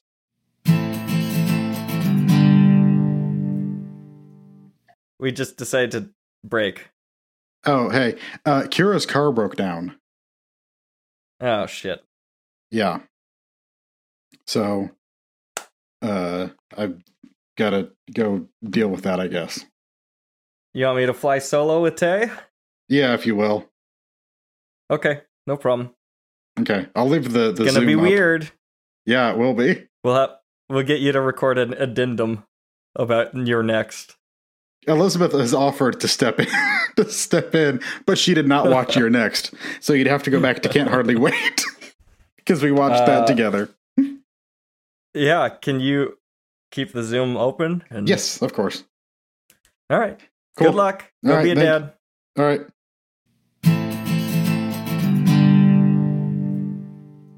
All right. We're back. We're back. And unfortunately, Josh's daughter's car broke down. So he had to take off. So you and I are gonna wrap this one up solo, just you and me. Holy shit. Close into this episode. First for this show. You might be becoming the new permanent co-host of this show if you weren't having a baby soon. We'll see if I can get more in-depth things to say than that was good. That's all I need, Tay. I just need someone to keep pushing me along, and I'll Got it. I'll keep this train moving. So speaking of trains, after Kenny and Denise break up and then get back together 10 minutes later, Preston goes. They hook up in a bathroom again. Did you see that? Oh, that's right. Yeah. Yeah. Purely bathroom-based relationship. I know, they got to move into a bedroom at some point. So we get that Matthew Sweet song one last time. Preston's in the train station. She comes to visit him with his letter in hand. When he gives her a handshake, as all of this happens, Tay, where does your heart go when he shakes her hand? You know, I'm not sure 100% sure I remember that. Like, I thought, so he's just so nervous that he shakes her hand. Well, yeah, well, she's like, maybe I should be single, basically. Right. At the start. And then so he's like, yeah, maybe. And he's kind of speechless. Uh-huh. And so he's just like, all right, well, I'll see you later. And they awkwardly shake hands. And then as they walk away, I like that they both do the look back. Okay, the I double remember take. I remember the handshake now. Yeah. Because she's a little confused too. Yeah, that's great. Yeah, she looks confused, like, don't you love me? And so she starts to walk away, and I love his little jump. He runs after her after great dropping jump. his bags, and he does that little jump over the chair arm. Mm-hmm. It's wonderful. He was like, "Can I do this again? But can we get this jump in here to let people know that I'm an athletic sex machine?" Is that your take from Ethan Embry in this movie? Is athletic sex machine? It is now. After I saw that cool jump, that was like he's like trying to become the next Ethan whatever from Mission Impossible. Hunt. Ethan Hunt. Yeah, that was great. I think so. They're kissing at this point. Yeah. How do you feel about this kiss? I think it's a good kiss. My last note on the movie is great final kiss. I think they were really going for it. I think it's appropriate. Mm-hmm. Not too much tongue, just the right amount of like open mouth, but still not being gross. Right. I think it's a great final kiss. Yeah, it's as much as I want to see Ethan Embry kiss Jennifer Love Hewitt for sure. I could watch a couple more minutes of it. A couple more hours of that. And so we get the final thing the final little placards that she writes him a letter for every day that he's gone. That I feel like that would last a month, maybe. Right? Yeah, and they're all getting could you there, imagine writing 30 letters in a month? And it's the next day when you get each letter. So, I mean, it's old news at that point.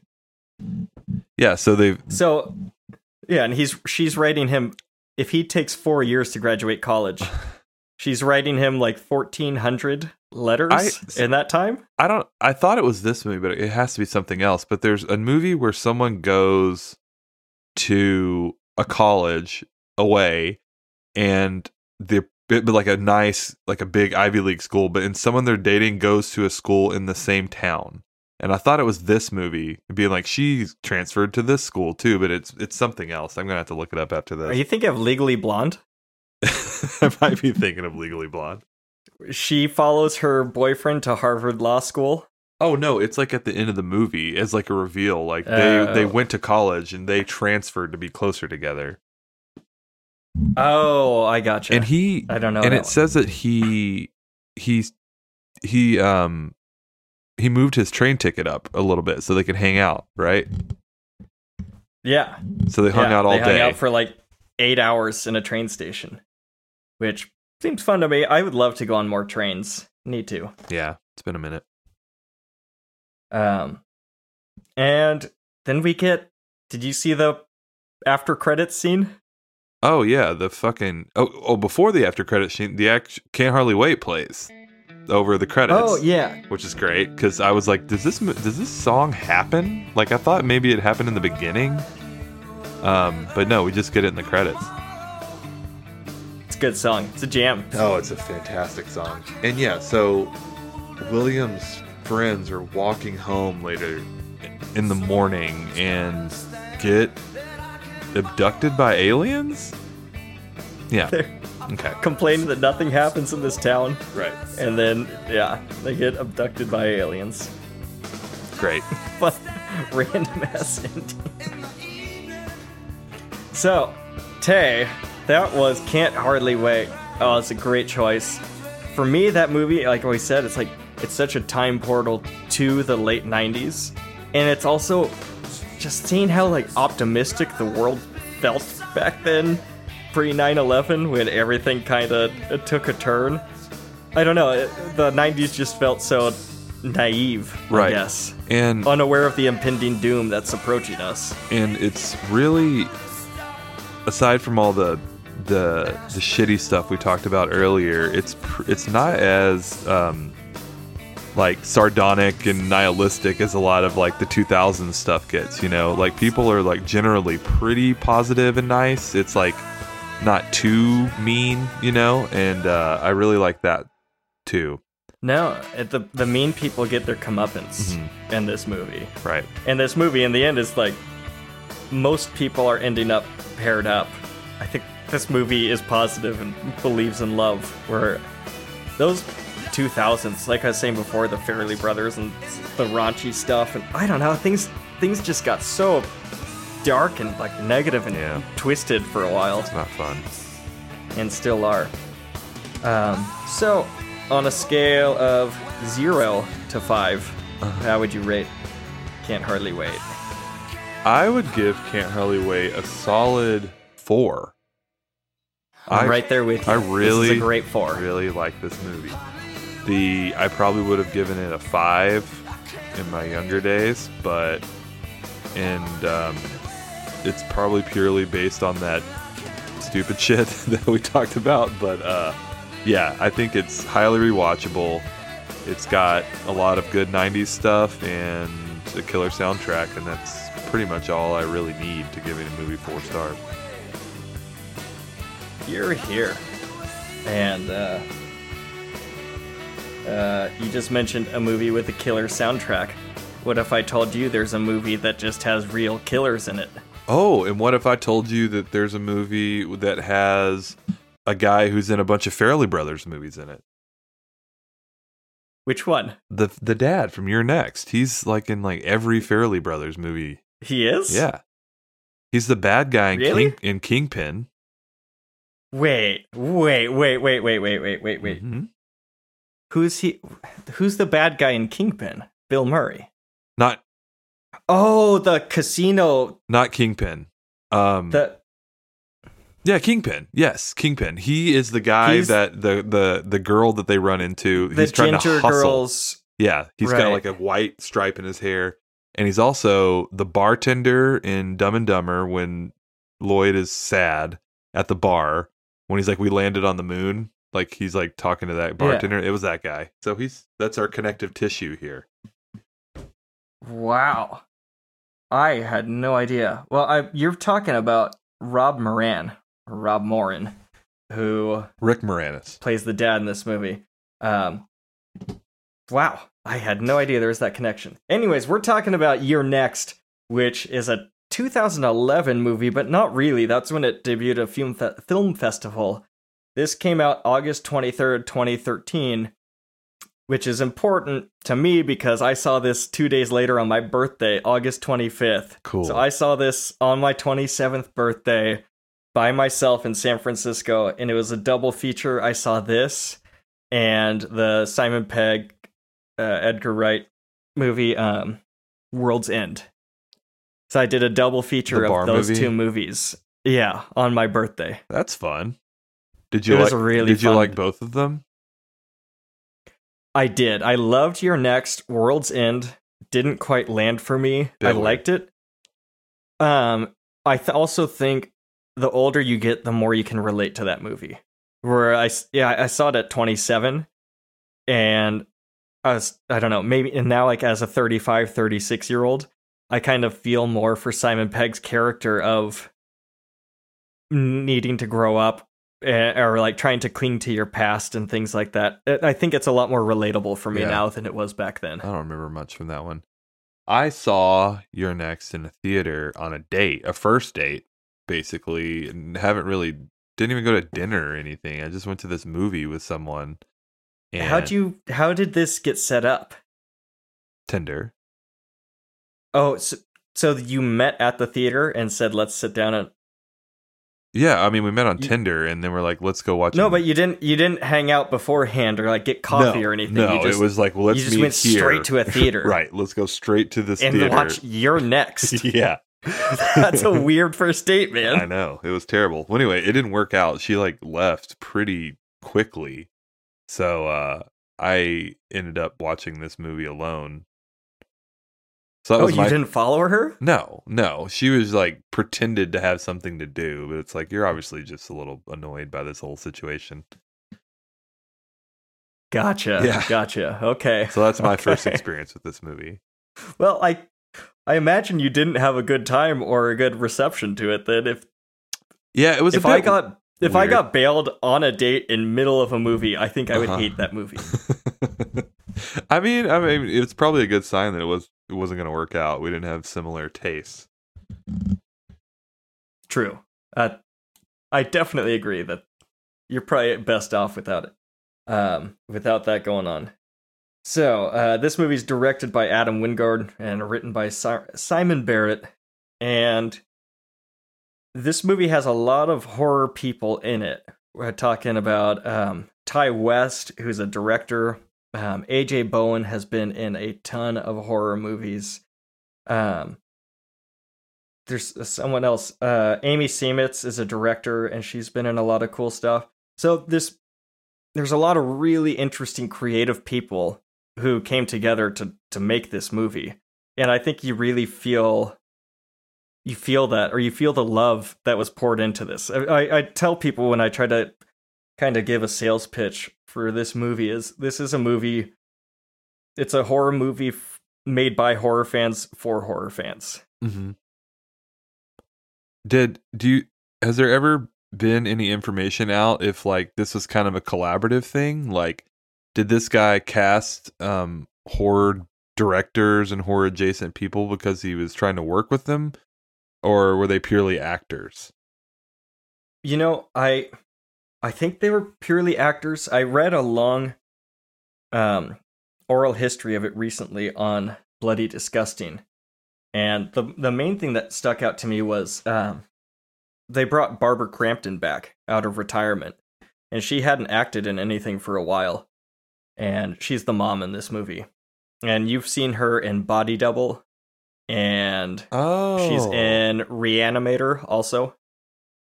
Okay. So she hadn't acted in a while when this movie came out, and she kind of credits this movie with getting her back into it and had a really positive experience on set and things. And so it just seems like a really great environment. Cool. That this movie was made under. We're going to start off this movie with, we're hanging out with this couple, and they listen to a banger of a song, which is the Dwight Twilley Band, Looking for the Magic. And this song gets repeated over and over and over in this movie, and I love it every time. Killer. I love this song so much. It's so good. Killer bass line. It sounds so good. It sounds so good out of that cool, like, vintage, high-quality stereo this rich dude has and all that. I very much enjoy that first opening bit. Yeah, so this movie does a good job of... It's a horror movie. Let's get some kills out of the way right off the bat to set the tone a bit. So I was very confused what the story was with this couple, because this guy is older and balding, and this woman is young and not balding. But it turns out that he's a professor, and she's one of his students, as we find out later. That's normal. The mom mentions it as the mom and dad are driving in. She says, oh, he left his wife for a college student. They have sex. The guy goes to take a shower, and when he comes out, his girlfriend has been murdered outside, and "You're next" is written on blood in the windows. And then what happens? I love when a title like this, a movie title, is diegetic. That's not the right word at all, but right. When the movie title is in the movie world itself. You know what I mean? This seems like something that this is like a rare situation where someone probably wrote the movie based on the title itself. It's a great title. Oh, it's awesome. I don't know how it's never been done before. I don't know. I remember the marketing for this movie. It got a really good kind of viral campaign, and I think they chose the perfect masks to market this movie. Mm-hmm. These masks are so cool looking and iconic and simple, but they stick with you. Yeah, I associate this movie with that like kind of weird like early horror revival time with like Cabin in the Woods and It Follows and this. I get all these three kind of mixed up with that time period. So yeah, horror was having a bit of a moment again. I would love to rewatch Cabin in the Woods and It Follows, because I think I saw both of those one time and Really? liked both of them a lot. Yeah, I ride hard for It Follows. So yeah, the professor also gets killed, and now we jump to the next day. We get mom and dad driving into town. Dad was a retired defense contractor, but he worked in marketing.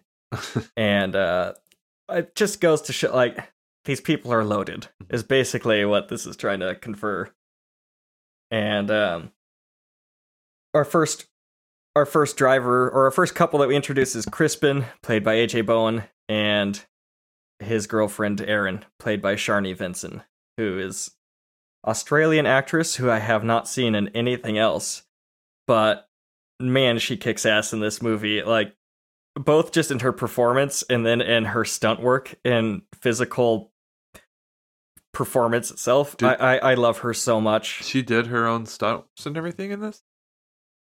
It looks like a lot of them. That's awesome. I've seen some like behind the scenes stuff of her doing fight training and Cool. shit like that. She seems super athletic. So they're going to their parents' place because it's their parents' anniversary, right? Yeah, it's their 35th anniversary. And I was like, I don't know. I have zero idea when my parents' anniversary is. Probably a bad sign. My parents were easy because they were 2 days after Christmas. Ooh, yeah. Was their anniversary. Yeah. Easy. So when the mom and dad are in the house alone, there's a noise upstairs, and the mom immediately freaks out, and the dad is just like, "Oh no, it's fine. I'm gonna go up there with this fireplace poker and look around and stuff." It's so obvious. Like, these noises are loud. Oh yeah. It's like something in the house. This is not like a little house creak or something like that. It wasn't like a This is raccoon or something. This is like something like dum, dum, dum, dum, dum, Yeah. footsteps upstairs. And the mom is working with the oldest, grossest broom I've ever seen in my life. It like looks like a ducktail haircut. Like, it's just like, I don't understand why these rich people, all the rich people I've ever met, they do have like weird shit like that. It's like, you could buy a new broom, but they're like, no, we just spend our money on other stuff. Yeah. Why spend $12 on a broom when I can spend $85,000 on a car? There you go. So, we're going to spoil this movie right off the bat. Mm-hmm. I like that as the dad's looking for the noise, Crispin runs up there and stops his dad by grabbing his dad's shoulder. We do get a cheap jump scare here of that shoulder grab with the noise, which I always hate. But I like, on the rewatch of this, trying to pick up a couple more layers of the brothers who are in on it, how they're acting or behaving to potentially change things. So I must have definitely checked out on the day that person left during the date, because I completely forgot the twist in this movie. I was like, oh yeah. Really? So I was it was like a first time watch again, yeah. Oh, that's fun. It's a good twist. Yeah, it is. you kind of see something like it coming. Yeah, it's like a double. But I love how the twist is revealed later, the moment we'll talk about it. So we get our first view of a killer as Barbara Crampton's getting some water in the kitchen at night, and we're outside the window, and we see the fox mask reflection in the window through the kitchen. Scary. It's awesome. There's so many moments like that just give me little chills, and it's not even like scared chills. It's just like, this is why I love horror, is for this shit right here. So the rest of the brothers show up, and we got Joe Swanberg and other people. And Joe Swanberg and his wife Kelly, he's played Drake, he's the bigger guy. They have a very interesting little relationship, because you can tell it might be kind of strained when they're hanging out in the bathroom together, and he's kind of trying to make a move on her, and she's kind of slapping him away. And so then he asks her if she has any Vicodin, and she just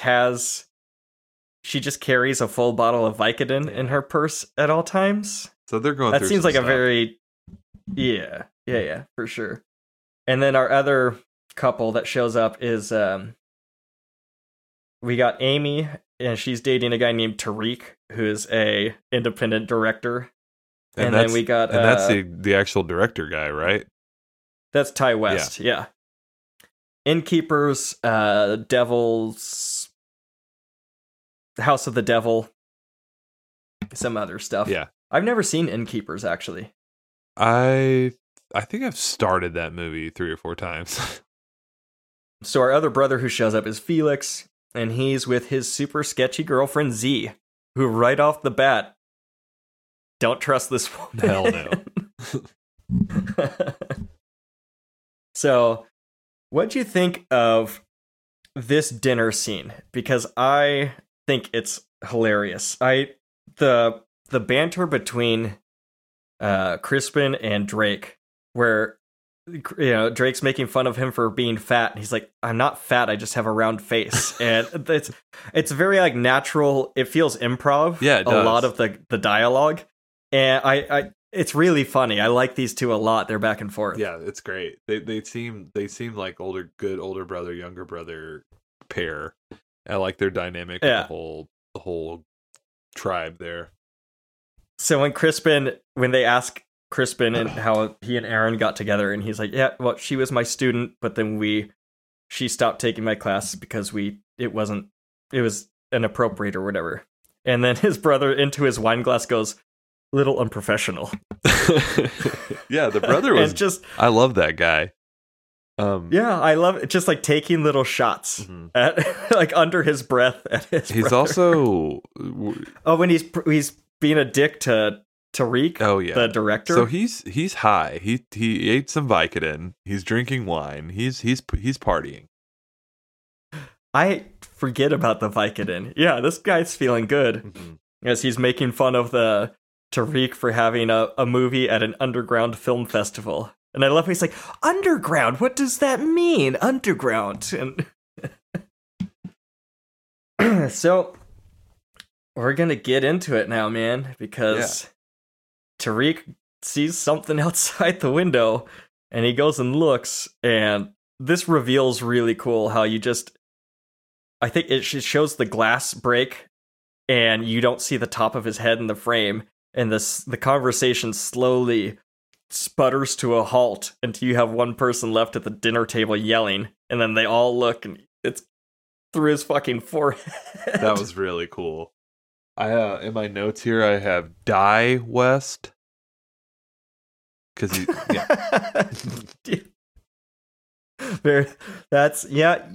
be a real contender to take over for Josh, man, if you got that kind of material. Yeah, that was a really cool quick shot. Yeah. We're probably like 15 minutes into the movie maybe, and it's already just it's quick. Rocking. Yeah. It's quick. This movie goes. And so right off the bat we get some idea of who Erin is as she tells all the people, grab a chair, stay low. Immediately. and run immediately, no hesitation. Also, I noticed this time Z and Felix are out of that dining room instantaneously. Really? The second that shot is fired, you see them both take off. Cool. So they're out of there before the second shot's even fired. So Archery was definitely in the zeitgeist at this point with the Hunger Games, because there was bows are having a huge comeback. And Walking Dead with the crossbow. Oh yes. So you think that's just that they probably talked about this in the movie and I'm just not remembering, but is that just because it's quiet and the cops aren't coming because they're not shooting guns in there? That would be the only reason I could think, me too. Is to keep it quiet. And, you know, they try to show that there's not really any other neighbors around, but you still don't want to be shooting guns off. Also, the phones are jammed. No Wi-Fi Classic. or no wireless connection. Classic, yeah. I love when... Didn't they have a cell phone blocker? Didn't someone say because that Felix goes, oh, they're probably using a cell phone jammer. You can get them on eBay for like $20. No, you and can't. Drake goes, Felix, you fucking lowlife.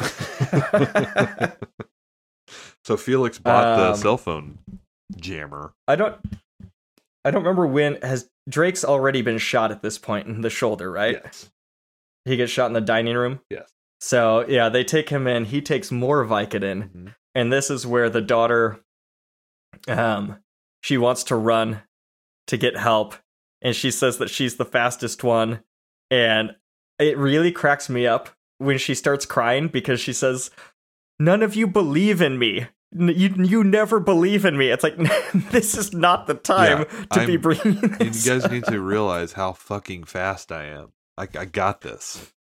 And the dad is like, "We do believe in you, honey. We do. It's not that. It just, man." But this kill, this is so fucking brutal. Is this the clothesline thing?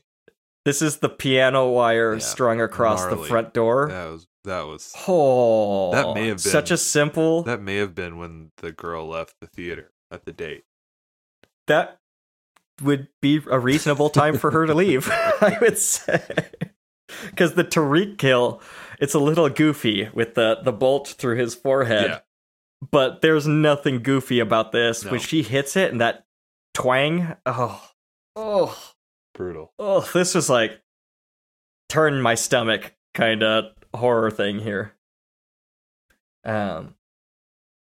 So she's lying there dead, and the mom, poor mom, Barbara Crampton, completely breaks. So they take her upstairs to put her in bed.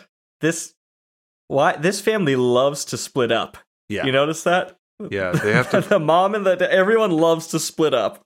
Yeah, I guess this seems like a common occurrence. They really just want to put mom to bed. Like, I know this is stressful. We don't need you to get the vapors. We just need you to go away for a little while. I know, but it's like maybe she can take a nap later after this has been dealt with. Right. But maybe now's not the time. Overall, I do think Barbara Crampton is pretty great in this. The dad's performance is pretty weak, I will say. I don't know how you felt about it, but some of his lines felt a little stilted, or it felt like, you know, the other Joe and AJ, some of the other actors were more comfortable with improving, and he was just trying to keep up with them. Yeah, he was just but he wasn't quite on that. He wasn't quite on that level. I agree. So they lay mom down in bed, and man, what a cool shot when the guy slides out from underneath the bed. Oh shit! Yes, that was crazy. And stands up next to her, and he's got a big machete, and he's gonna use that machete to kill poor mom. So R.I.P. Barbara Crampton. So a lot of people have died. We got the boyfriend. Three so far, yeah. The boyfriend, the sister, and the mom. 3 people in this house, plus 2 people in the other house. So yeah, we're at like 5 kills in, I don't know, 25, 30 minutes of this movie. In the plan, what was the point of killing the other 2 people? I think it was just to prevent any witnesses at all. Cool. Or any police being called or anything like that. Sweet. I think they were trying to say like that was the only other house around there. So mom gets machete to the head, and "You're next" is written on the wall. Again, these killers are nothing if not consistent. Also, great choice in font for their blood font. Yeah, they're very. These killers have a real graphic design flair. They're consistent too. It looks exactly the same both times. Yeah, no, these guys should be artists, not murdering psychopaths.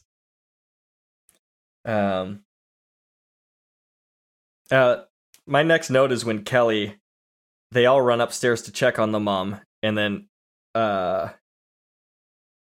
got Kelly is upstairs in the room alone, and that's when she hears something under the bed and checks under the bed, and she sees the dude under the bed. Oh, yeah. And she runs away from him. That's my next note. I don't know if you had anything in between these. My notes aren't that specific, so I don't really know where I'm at. Oh, okay. One moment I missed. Erin's in the kitchen, and the dude he punches through the window and grabs her hair. And then Erin, as the fucking badass that she is, turns around and stabs his arm into the wall. That was awesome. And I love this moment because up until this point, this seems like a traditional horror movie where these killers aren't even human. They're literally like animals. And they're just going to be maskless, emotionless killers. But this scene right here, this shot where he gets stabbed through the arm and he's screaming in agony, it humanizes them. Yeah, big time. And all of a sudden it's like, oh shit, this might not be your normal horror movie. Good point. And so that little moment, like the first time I saw it, I was so stoked because I'm like, fuck yeah, like finally, like we're getting someone who's gonna fight back, you know? Yeah. So Kelly runs and bails, and she runs and she leaves the front door, ducks under the wire. Drake chases after her, and when he runs and he hits the bolt. That's like something that stuck with me all the time. That looks so painful.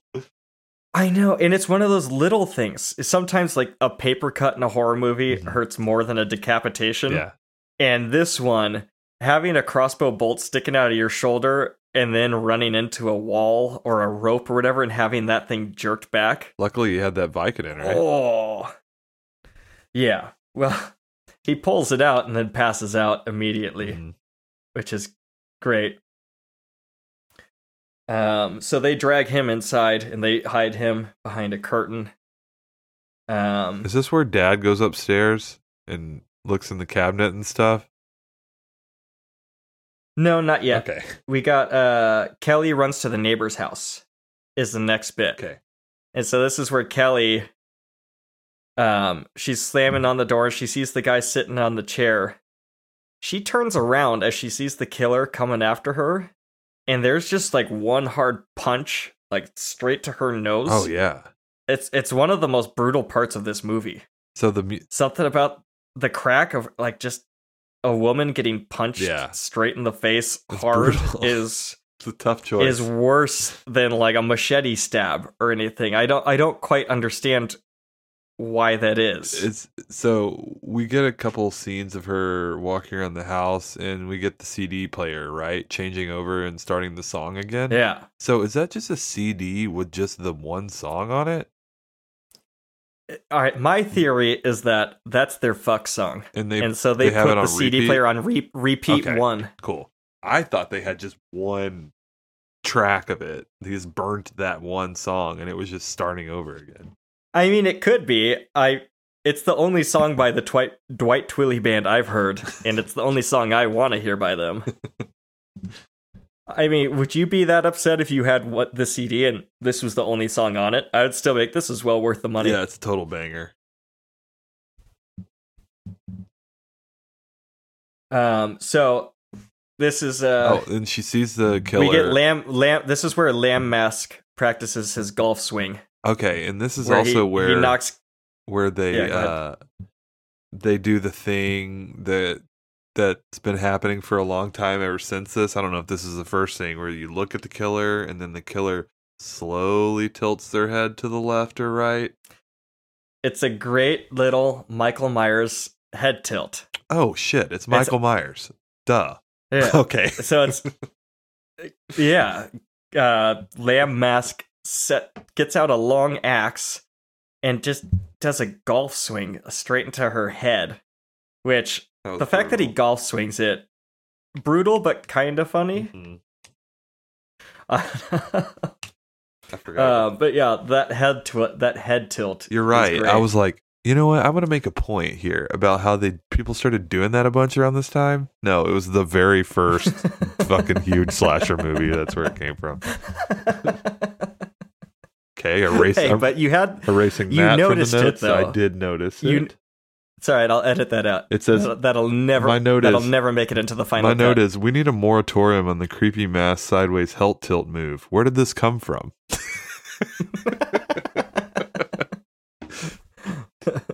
Leave it in. All right, leaving it in. So my next note here is Erin has some boiling water, or she put a pot of water or oil on the stovetop to boil, and this is gonna come back later. Chekhov's next boiling thing water. Is this Tay, I don't know. Did you remember the reveal about Erin being a super badass when you watched this time? I don't remember. I didn't remember anything. Okay, so this scene, what did you think about this scene here where it's I think it's Lamb Mask, or I can't remember which mask guy it is, but is that how they refer to them? Like in the credits? Is it just Lamb, Fox, and Wolf? Yeah. Or Lamb, Fox, and shit, I don't remember. Penguin. But the guy throws Kelly's body through the window. Oh, that's right. And then steps over into the room. And it's slow motion. And he's about to take the axe down on Erin. And then she rolls out of the way, kicks him in the knee, hits him in the knee with a meat tenderizer, and then bashes the fuck out of his skull like 40 times. Yeah. How did you feel as a horror fan watching this? I mean, that's the moment, right? That they wanted everyone in the audience to be like, stand up and be like, okay, here we go. They're not dealing with a normal, it's not a normal final girl, basically. So we got a badass. I feel like this is the sales pitch for this movie, is this scene right here. Mm-hmm.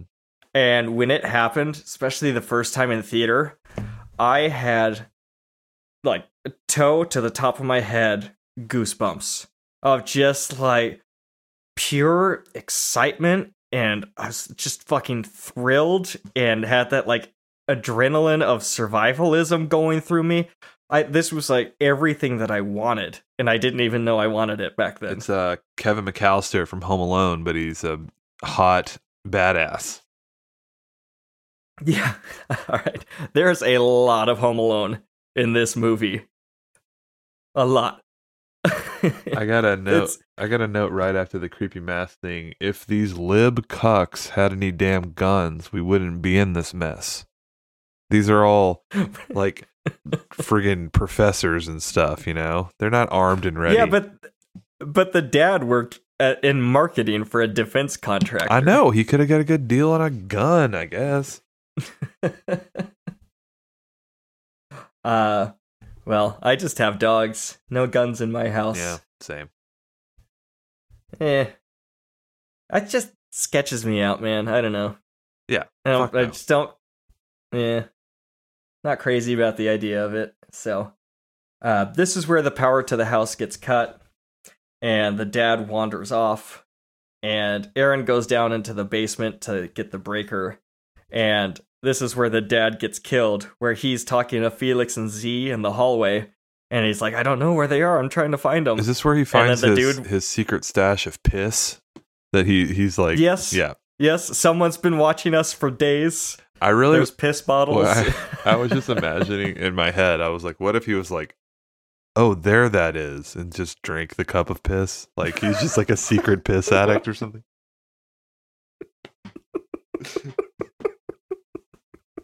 I didn't think that. Yeah, of course you. Why would you?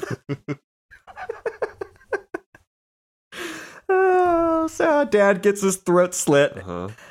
And this little moment here where Felix and Z are staring at him, and then the killer walks out, and Felix goes, "Did you have to do that right in front of me?" Oh, yeah. And the killer's just listening to music and pulls out an earbud.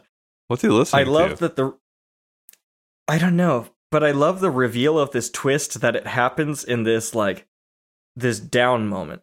It's like the moment after things have happened. The twist is not revealed in a big moment where there's a big swell of music and, oh, it's Felix. It's more like, oh, Yeah. Felix. Okay. All right. You know? Yeah, Felix is a huge sociopath. He's like very down, like he's not like screaming at all.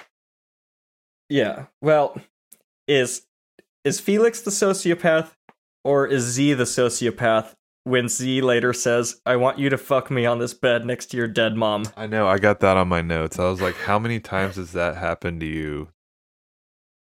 And then she says, "You never want to do anything interesting." Right. Yeah. And for me now what that makes me think? That makes me think of the time you had 2 broken arms Oh, yeah. up to your shoulders. And I got dumped because we couldn't do anything anymore. Yeah. That was awesome. Yeah, I hate to laugh at your pain, but it is funny. It's great. I had in my notes, ask Sean how many times a person has asked you that. Ask me what? If you want to fuck in your bed next to your dead mom.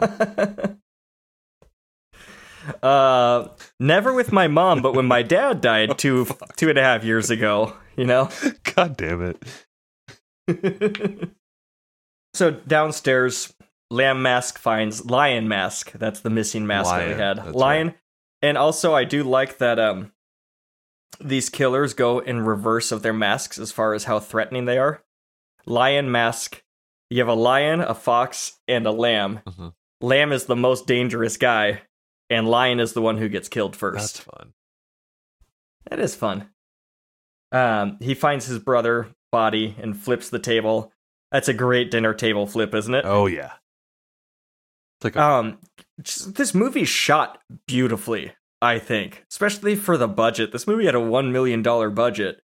It looks so good, and some of these slow motion shots and the lighting, it just looks so clean and well constructed. Yeah, it actually looks really dark in there. It looks like a house would look if all the lights are out. I have this movie feels like it has 2 distinct sections when the new synth part starts to come in, when she starts to kind of get more control. That one synth that goes holy shit, really that good. song kicks so much ass. Because there's not really anything like that beforehand. It's just like kind of orchestral like stings and things. So that felt like a different section of the movie.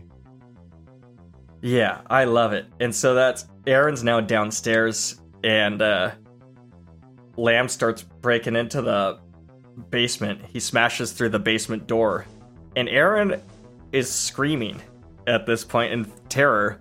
So I like that she's not a superhero. Right. She's still a vulnerable woman who is terrified of this. She's not dropping one-liners right now, like chopping his hands off and things.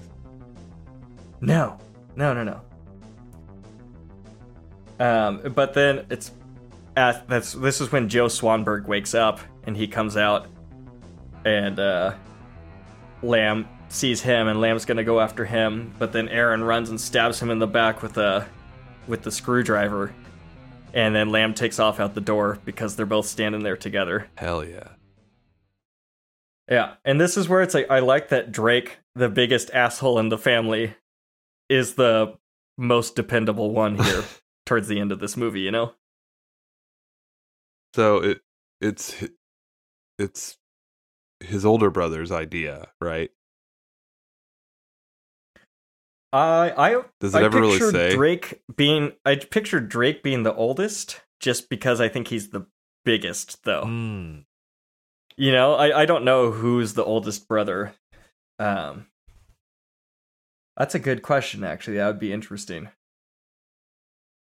So now we're gonna get some real Home Alone shit where Aaron's teaching Z how to make trap boards and boards with nails sticking out of them.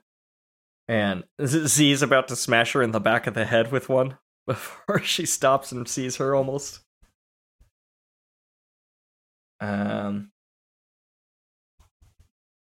Yeah, my next note is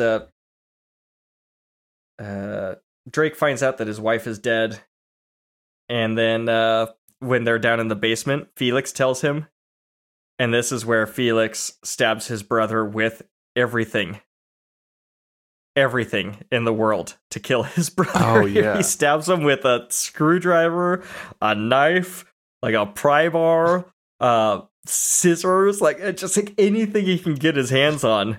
And like you said before, this guy's on so much Vicodin that's probably why he's just standing there able to take all these shots of piercing weapons to his chest, because he's like, So I guess not feeling a thing. He's just been such a dickhead to these other dudes that he just can't be included in the plan.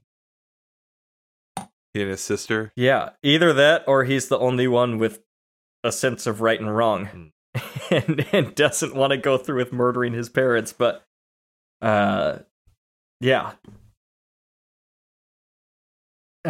So Erin goes upstairs and she finds the dad's body, and then the lamb killer's gonna chase her, and she just bolts straight out the window. Oh yeah, the cool flip. No hesitation, nothing. Just jumps through plate glass window, because she's gonna do whatever it takes to survive. Like, break your leg or whatever, but at least you're going to have another chance to keep fighting. She's so cool.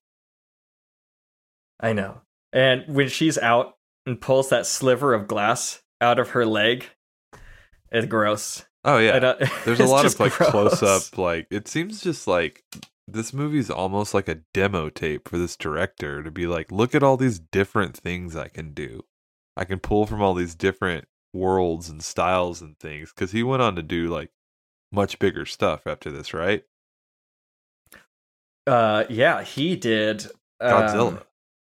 He did the most recent Godzilla versus Kong movie. Did you see that? No, I did not. But I love The Guest. I dug it. The Guest is badass too. Yeah, that's a real good one. I'd love to rewatch The Guest. Oh yeah. I just remember that scene where the dude's carrying a full keg, just like in one just arm. looking all hunky. But yeah, the gore of that glass coming out of her leg is brutal. For sure. The next brutal moment is when we see that she set up the spike trap in the window, but she set two up. So the guy thinks that he's spotted the trap, but he doesn't know if there's a second one. This is straight Home Alone. Oh yeah. The paint can? No, the foot nail. When Daniel Stern is walking in the basement and his shoes and socks come off because they're stuck on the tar stair, and then he steps with his bare foot it's brutal. onto a nail. This one goes through the guy's foot. Gross. But it's also Home Alone because the thinking he found the first trap and falling for the second one, that was the paint can. Like they get him to trip the paint can, and they're like, okay, we got it. And then he gets hit again. Yes. I mean, if you're going to emulate something, you might as well emulate one of the best movies of all time. Exactly. Home Alone.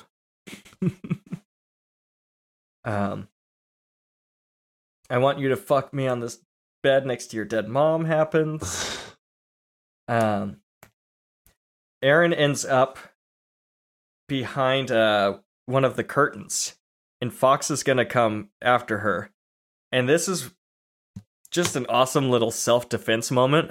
She gets her hands up, and as soon as the dude pulls the fucking curtain, just one jab straight to his windpipe, yeah. And That'll fuck anyone up. Oh yeah. Anyone.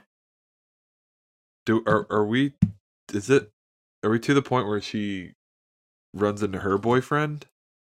Is he back? With her? Yeah. Okay. No.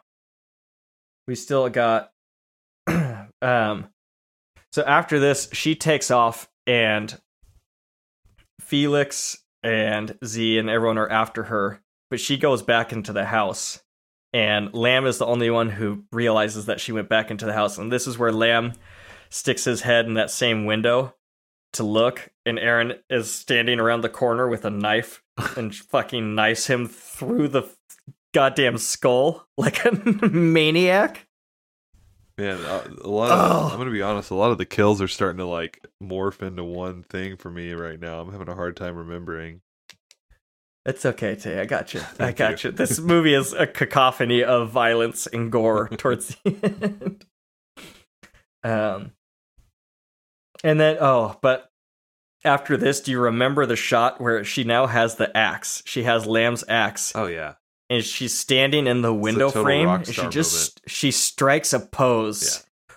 Oh man, That's that the- pose was another goosebump moment for me. That's the, in the theater, poster, right? Oh, Didn't they use some of that in like some promotional I think it's- stuff? I've seen a bunch of posters. I think that's one of them. Cool. That image is so fucking badass. So Fox chases her into the basement, and this is where we get kind of that Saw moment. Did you see the Saw movies? I saw the first one, and I think I So in tried to the do- first one, do you remember the camera? There was a camera flashing thing similar to this. no, I don't remember. Okay. Well, anyways, she lures him down, and she uses the log to crush the light bulb, which is awesome for two reasons. One, she sets up the camera so it's flashing, but she can also hear when he's coming down the hall Nice. because of the glass on the ground. The fact that she uses a log to dispatch this guy Uh-huh. and crushes his fucking skull too, it's hardcore. It's hardcore, man. So why is she such a badass? Her dad was A survivalist. raised her on a survivalist That's right, compound. Her dad was like an apocalyptic That's right. guy, and so he was a prepper, basically. Well, Which- what are the chances? What are the I feel like that chances? would have come up a couple times in conversation, but maybe she's like a little ashamed or a little weirded out by that. Yeah, or maybe Crispin is just kind of a douchebag who has no morals and doesn't care. I That's don't true. know. He does seem to love her, though. I don't think that's the case. But you're right. If you're dating someone long enough to bring them home to your parents for a long weekend, I feel like you've probably asked them What- about their childhood Yeah. at some What's point. your dad do? Is he Or a like- prepper? Or or just like, what was it like growing up in Australia? Yeah. Would be a question that would get you the answer. I mean, he's a professor who hooks up with students. All he cares about is that it's a hot chick. That's true. So the three killers are dead now. So we just got a couple family members left to go.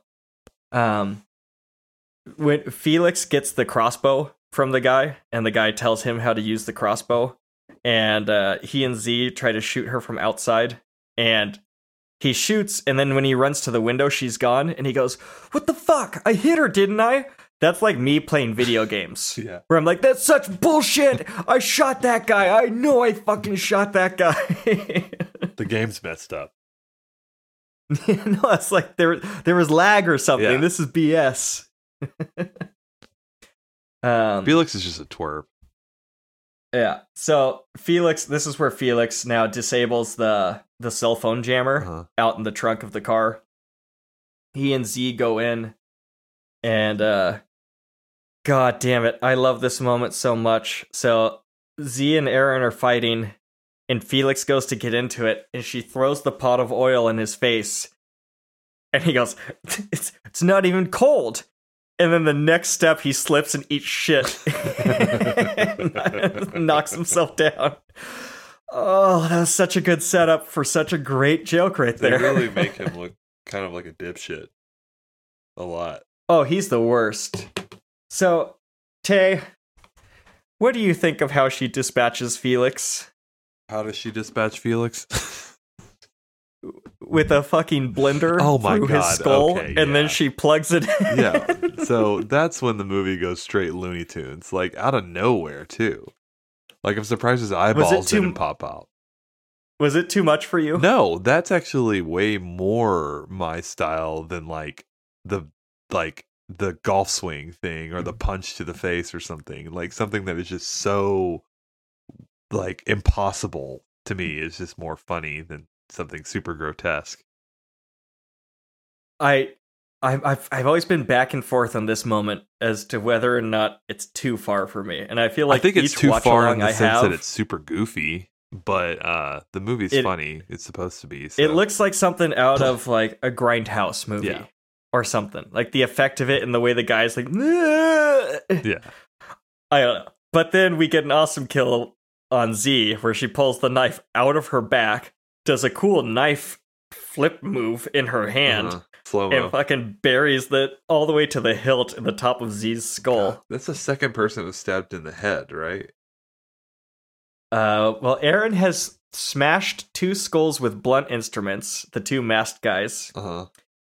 And then she stabbed one of the masked guys in the head with a knife, and she stabbed Z in the head with a knife. So she's killed 4 people. And 5 people. we just got one more to go. One more. What a night. One more to go. Yeah. Do you think Aaron's going to be okay after this? No. Isn't I don't either. yeah. At some point, we also see, before this, she sets up the axe trap over the front door. Another real Home Alone moment, but that's where you get that killer synth. Oh, it's so good. Yeah, I'm going to have to listen so to good, that after synth. So Crispin calls his brother. Aaron answers the phone. And final twist of the movie, Crispin was in on it too. So he's just been outside chilling this whole time. He's just been like hanging out by the car, having a cigarette, waiting for this to blow over. He's kind of the worst of them because he's like, it's just, I couldn't be there. I just don't have the stomach for it. Where it's like, then don't murder your entire family, Dick.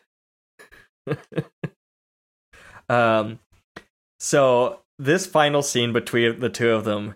Wait, where Aaron, there's not a scene. Why did I think there was a scene between him and like his brother before this? Those are not where they like talk about the plan together. Crispin and Felix, or just, they might have had a scene at some point. But or he just or he just runs in and runs into his girlfriend, and she's like, "Where have you been?" I think it. I don't remember. Yeah, I don't either. It's okay. But I love this final negotiation that he tries to do, where he's like, "Listen, babe, the only way we could get out of our debt is to murder my parents and blah blah blah." And he's like, "How does $500,000 sound? Maybe an engagement?" And he's like, "Dude, you fucking idiot! What if your girlfriend just murdered half of your family and all the assassins? You better be begging for your life right now, bud." They should have really went for it and just ended the movie with her accepting his engagement right there. Like, I've been waiting for you to do this forever. Cut to Can't Hardly Wait playing. That's how the family that has the house and Can't Hardly Wait bought exactly. it. The money they got from this. Oh, so Aaron, the true badass that she is, stabs him behind the ear. Weird, cool place to stab someone. I haven't seen that often in a horror movie. I love this line. He goes, "Why?"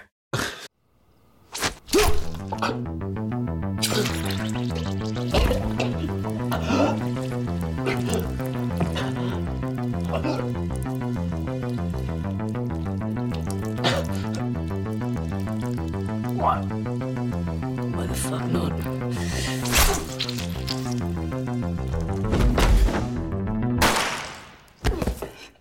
she says, "Why the fuck not?" Classic. Another And stand up stabs him in line. stabs him in the eyeball.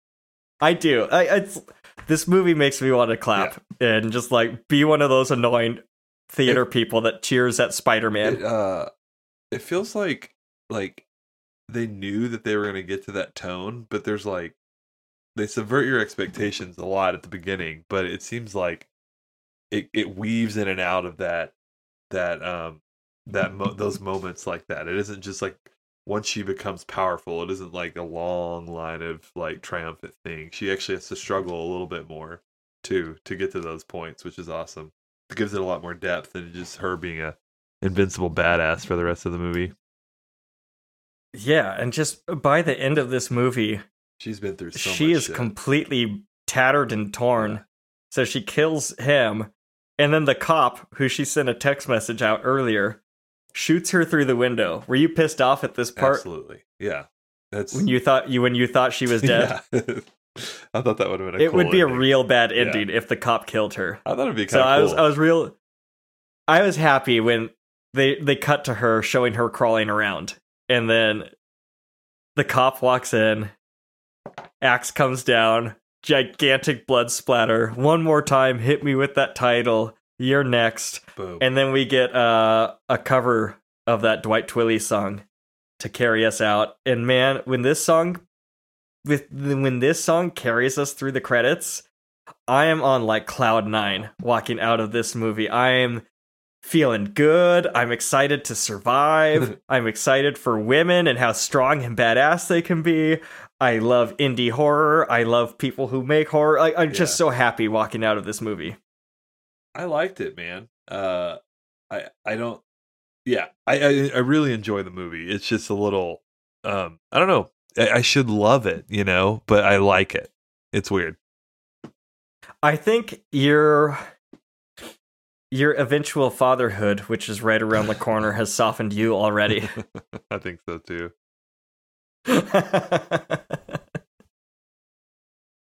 Well, that will wrap us up, man. To close this out here, I love You're Next a lot. It's one of my favorite horror movies. It's definitely not perfect. There's a few things here or there that I would tweak or change, primarily the dad's performance and maybe that blender kill. But for me, this one's a 4.5 out of 5. It's just like right down my alley. How'd you feel? I am gonna go. I really enjoy the comic parts. I enjoyed how the family vibe together. That felt real.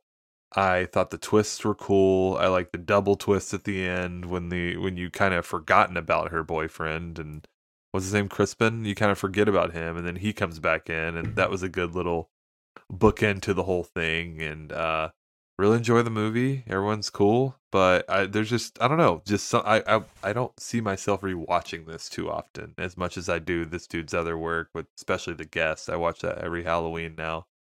But I'm gonna say really, that's a cool. Yeah, one. it's awesome. But I'm gonna say probably three stars. Yeah, that's fine. Yeah. That's good. I'm fine. You're fine. That's cool with me. I'm not offended.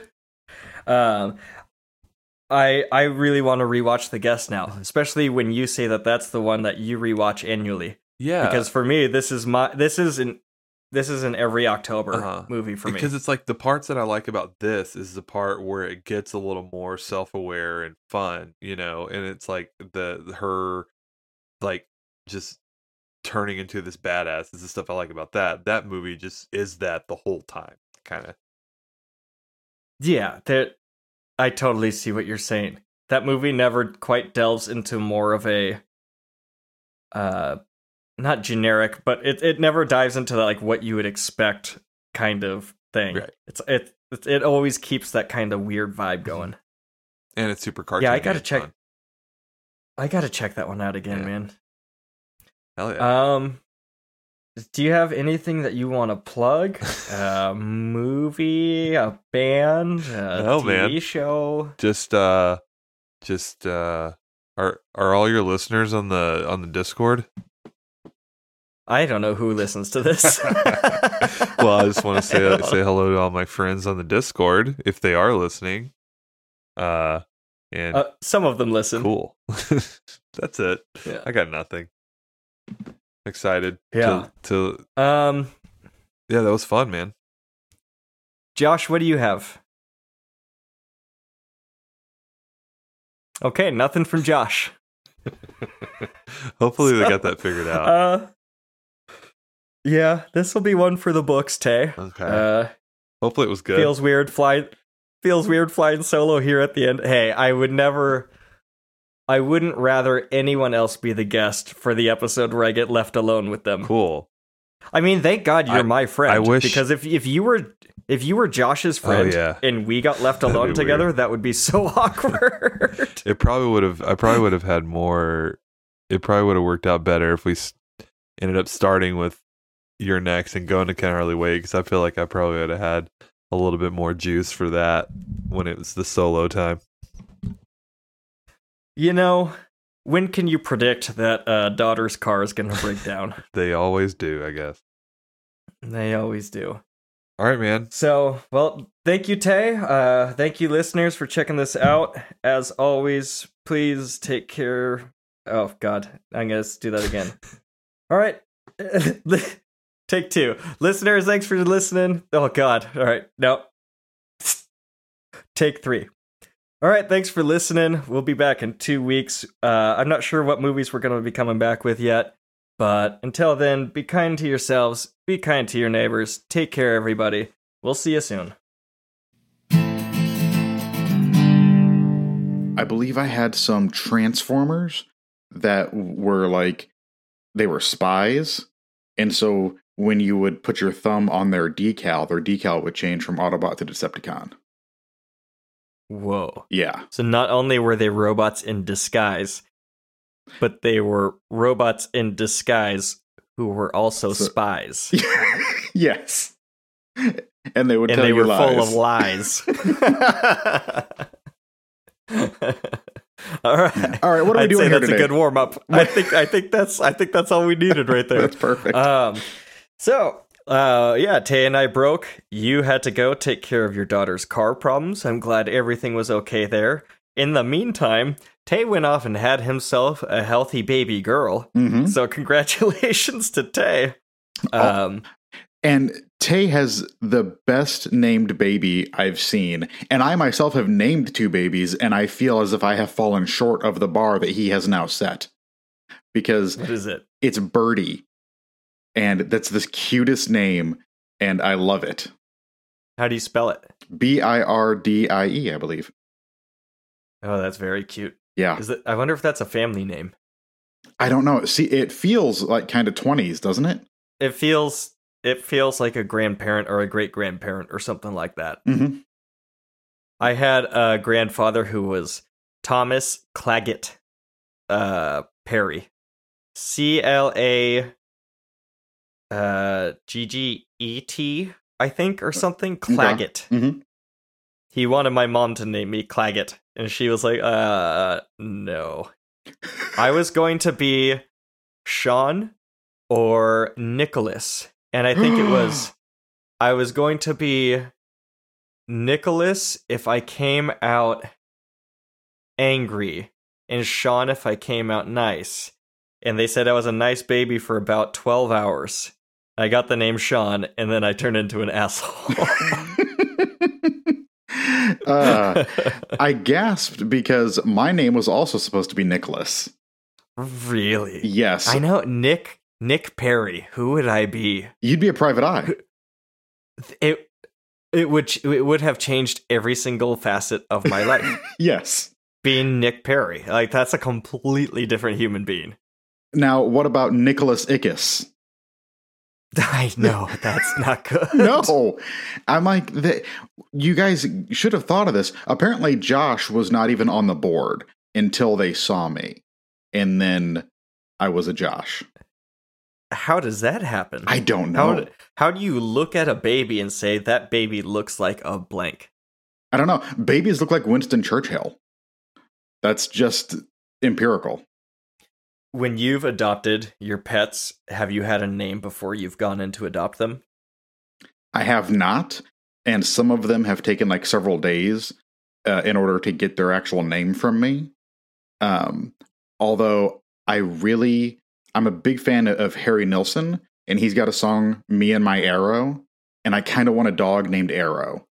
So that could be our theme song. Arrow's good. Yeah. Buster, I was 100% on before I even got the dog. My love for Arrested Development was that strong back then. And then Ripley was either going to be, I think it was either Ripley or Luca, Luca, which would have been named after a Dark Souls character called Lucatiel. Wow. All this time, I always feel like and don't take this the wrong way, the larger nerd of the two of us. And yet, you just haven't hit my specific topics yet, man. I did have a dog named Scully that I raised from a tiny little puppy. And then my other pup rescue that I had was Haku, which you don't know of yet because it comes from a Miyazaki film. I wanted a green dog when I was a child. Don't know why. And I wanted to name the dog Gordon.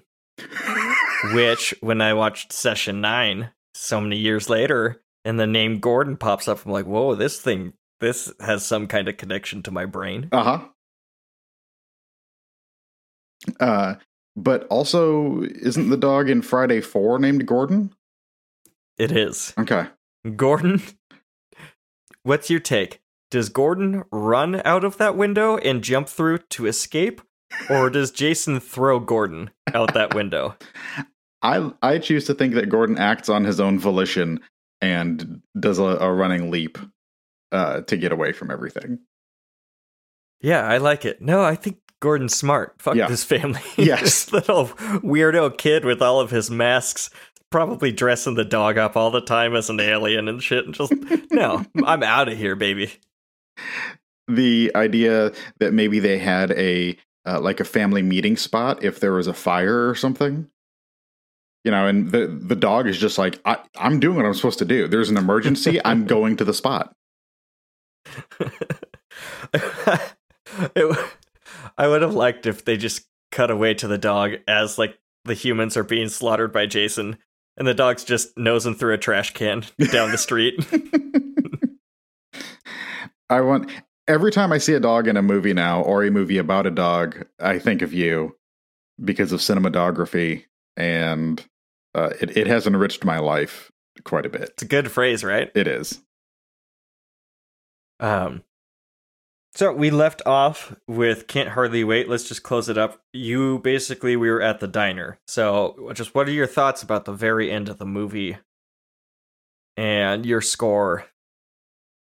My big thought was that the little wrap-ups were, like a lot of the rest of the movie, kind of problematic because there's some homosexual panic in there with Peter Facinelli's character losing his job when those photos resurface years later. And that, what is his name? Is it Will? The William, the nerd? Yes. Who wants revenge. He might be the worst villain in the whole movie because he ruins a man's life. How do you... He's the one that... What do you mean? I think he's the one who sends the photos around later. I never was... is that implied in the movie? I don't know. Tay mentioned it, and... I know Tay mentioned it, but I don't know if I ever have read that in this movie. I've never thought about it before, but where did the photos come from? Who has those photos? Well, the nerds, don't they just throw the photos on their bodies when the cops show up? Maybe the cops had them? I think maybe there's a vengeful deputy out there? I don't know. I don't need to do a conspiracy theory dive on Can't Hardly Wait. What about the wrap up? Preston and Amanda. It's very cute. We actually get to see some personality from Amanda finally. As I recall, they play the Matthew Sweet theme, the bass line from that song kind of plays over that scene. It's kind of a strip down. Yes. And it's adorable that they spend the rest of the day together and they write each other letters every day. Like, it's unrealistic, but I wish it were true that, like, my high school crush and I had that kind of romance and then had just lived happily ever after. It's a very sweet idea. For sure. Yeah. I'm skeptical about the letter every single day. Like, what else? You've got other stuff to do. There are things to do at your writing camp. It takes a long time to write a letter. Also, it's kind of novel that, like, this movie just did not predict text messaging. Right. But it is nice to receive a letter. And I think at this time, like, was it 98, 99? Is that correct? Yeah. 98, I think. Yeah. I was already at college with, like, I think I had a personal and a school email address already in my life and was, like, sending people emails and stuff. And I had definitely been on bulletin boards and stuff before this. This movie is probably one of the last teenage movies that has almost zero mention of the internet. Yeah. And maybe that's why I like it so much, because it's just this novel time capsule of that less technologically infused time that we lived in. Yes. Also, when the credits come up, it kicks into the best song, the titular Can't Hardly Wait, which is... I played the entire song underneath Tay in my talk. Oh, good. Oh. I didn't know where to cut it, and it kept having fake endings. Yes. But then I was like, fuck it, I'll just leave the whole thing in. It's really good. I really like this song. That's... And I don't know if my love of, like, power pop came before this, probably, because I was really into, like, Jan and Dean and the Beach Boys and stuff when I was a kid, which I feel like is a through line of California rock pop to the sunny garage rock that I liked that came a little bit later. But the Replacements are huge for me in my personal, like, musical development. So, well, overall, what would you give Can't Hardly Wait? With all the homophobia and, dated jokes and racist stuff. I know it's, like, hard to, like, put all that aside, but yes, that stuff is there and it sucks. But aside from that, Tay and I were both saying this is not a nihilistic movie. It's actually pretty positive and uplifting. Yeah, I think it's a very sweet movie, and I kind of feel like teen movies since then, not that I watch a lot of teen movies, but I feel like there is no cynicism in this movie. It's kind of cute and hopeful ultimately, and I give it 3.5 stars and a heart, because I don't give everything hearts, just everything we do on this show winds up with a heart, I swear. Nice. Tay and I were both at a 4 for this one. So after this, we talked about You're Next, which was a movie I picked that I really loved. Had you seen this before?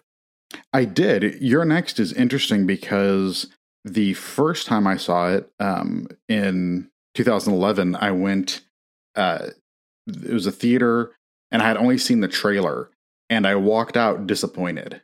I remember I didn't like the movie because it's not what the trailer sells you. I saw this on my 27th birthday in theater, blind, going in. And so I didn't know what I was getting, aside from a few promotional images of, like, a mask silhouette. Yes. I think I was not ready for it to be kind of like a deconstructionist, twisty sort of...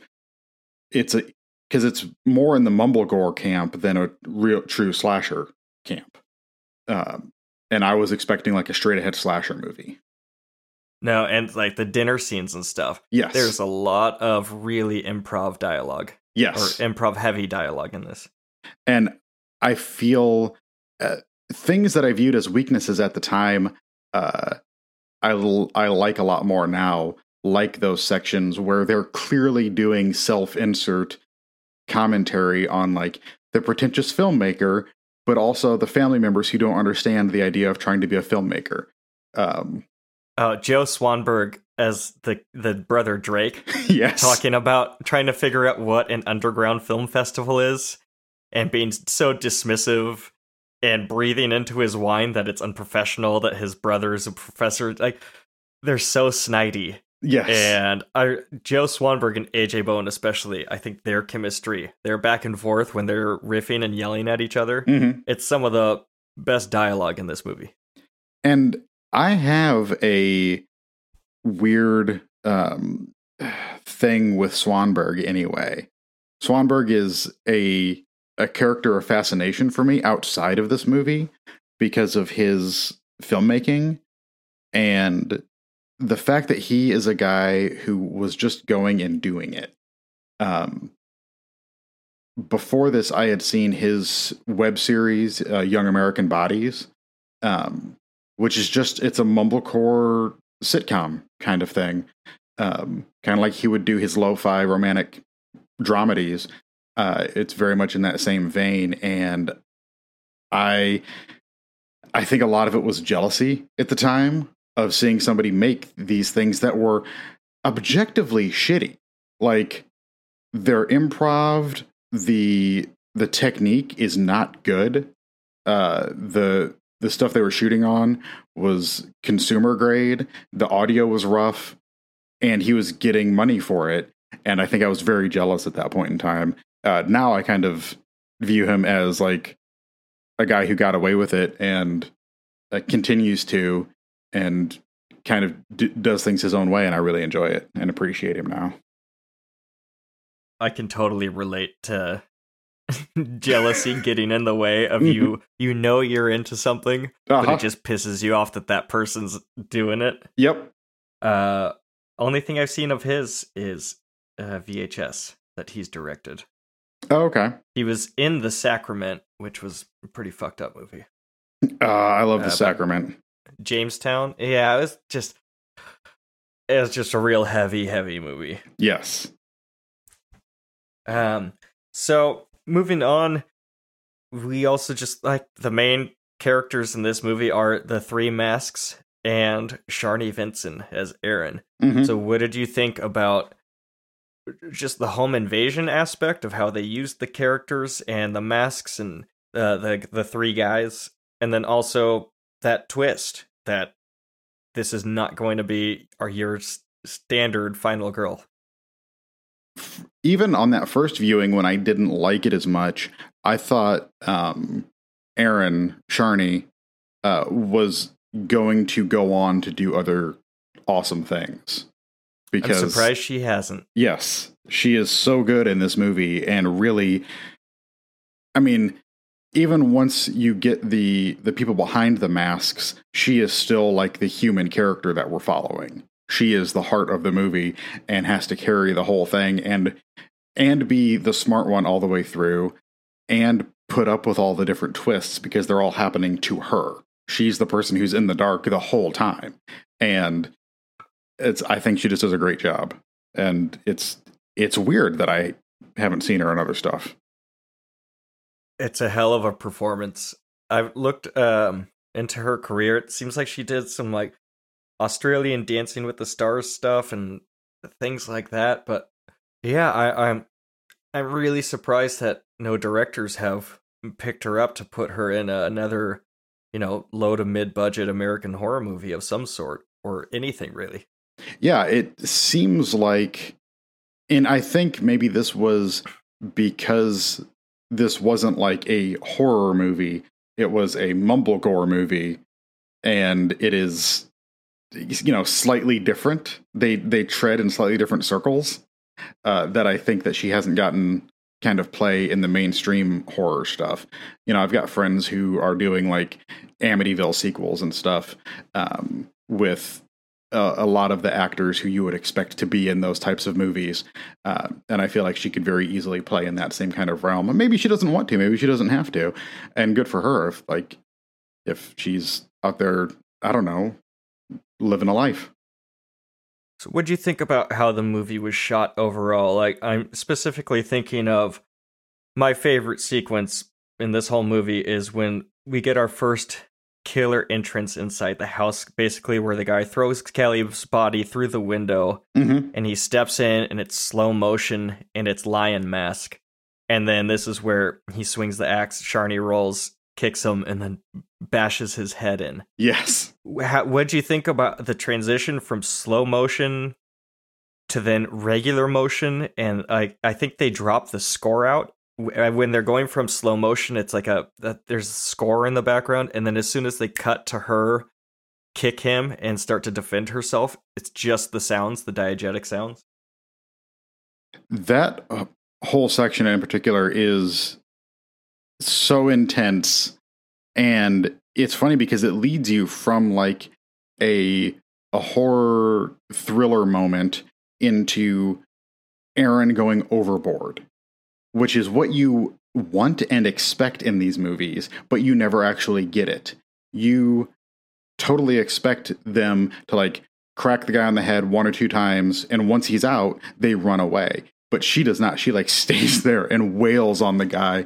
So the fact that they use technique to actually like make a point, it feels almost like like a Michael Haneke film or something, where the fact that you're viewing the violence is part of the moral of the story itself that he is telling you, and the fact that it's going overboard is like saying to you as a consumer, you know, here, you got your thrilling moment. Here's the actual outcome. Here's a man's head bashed into pieces. Is this what you really want?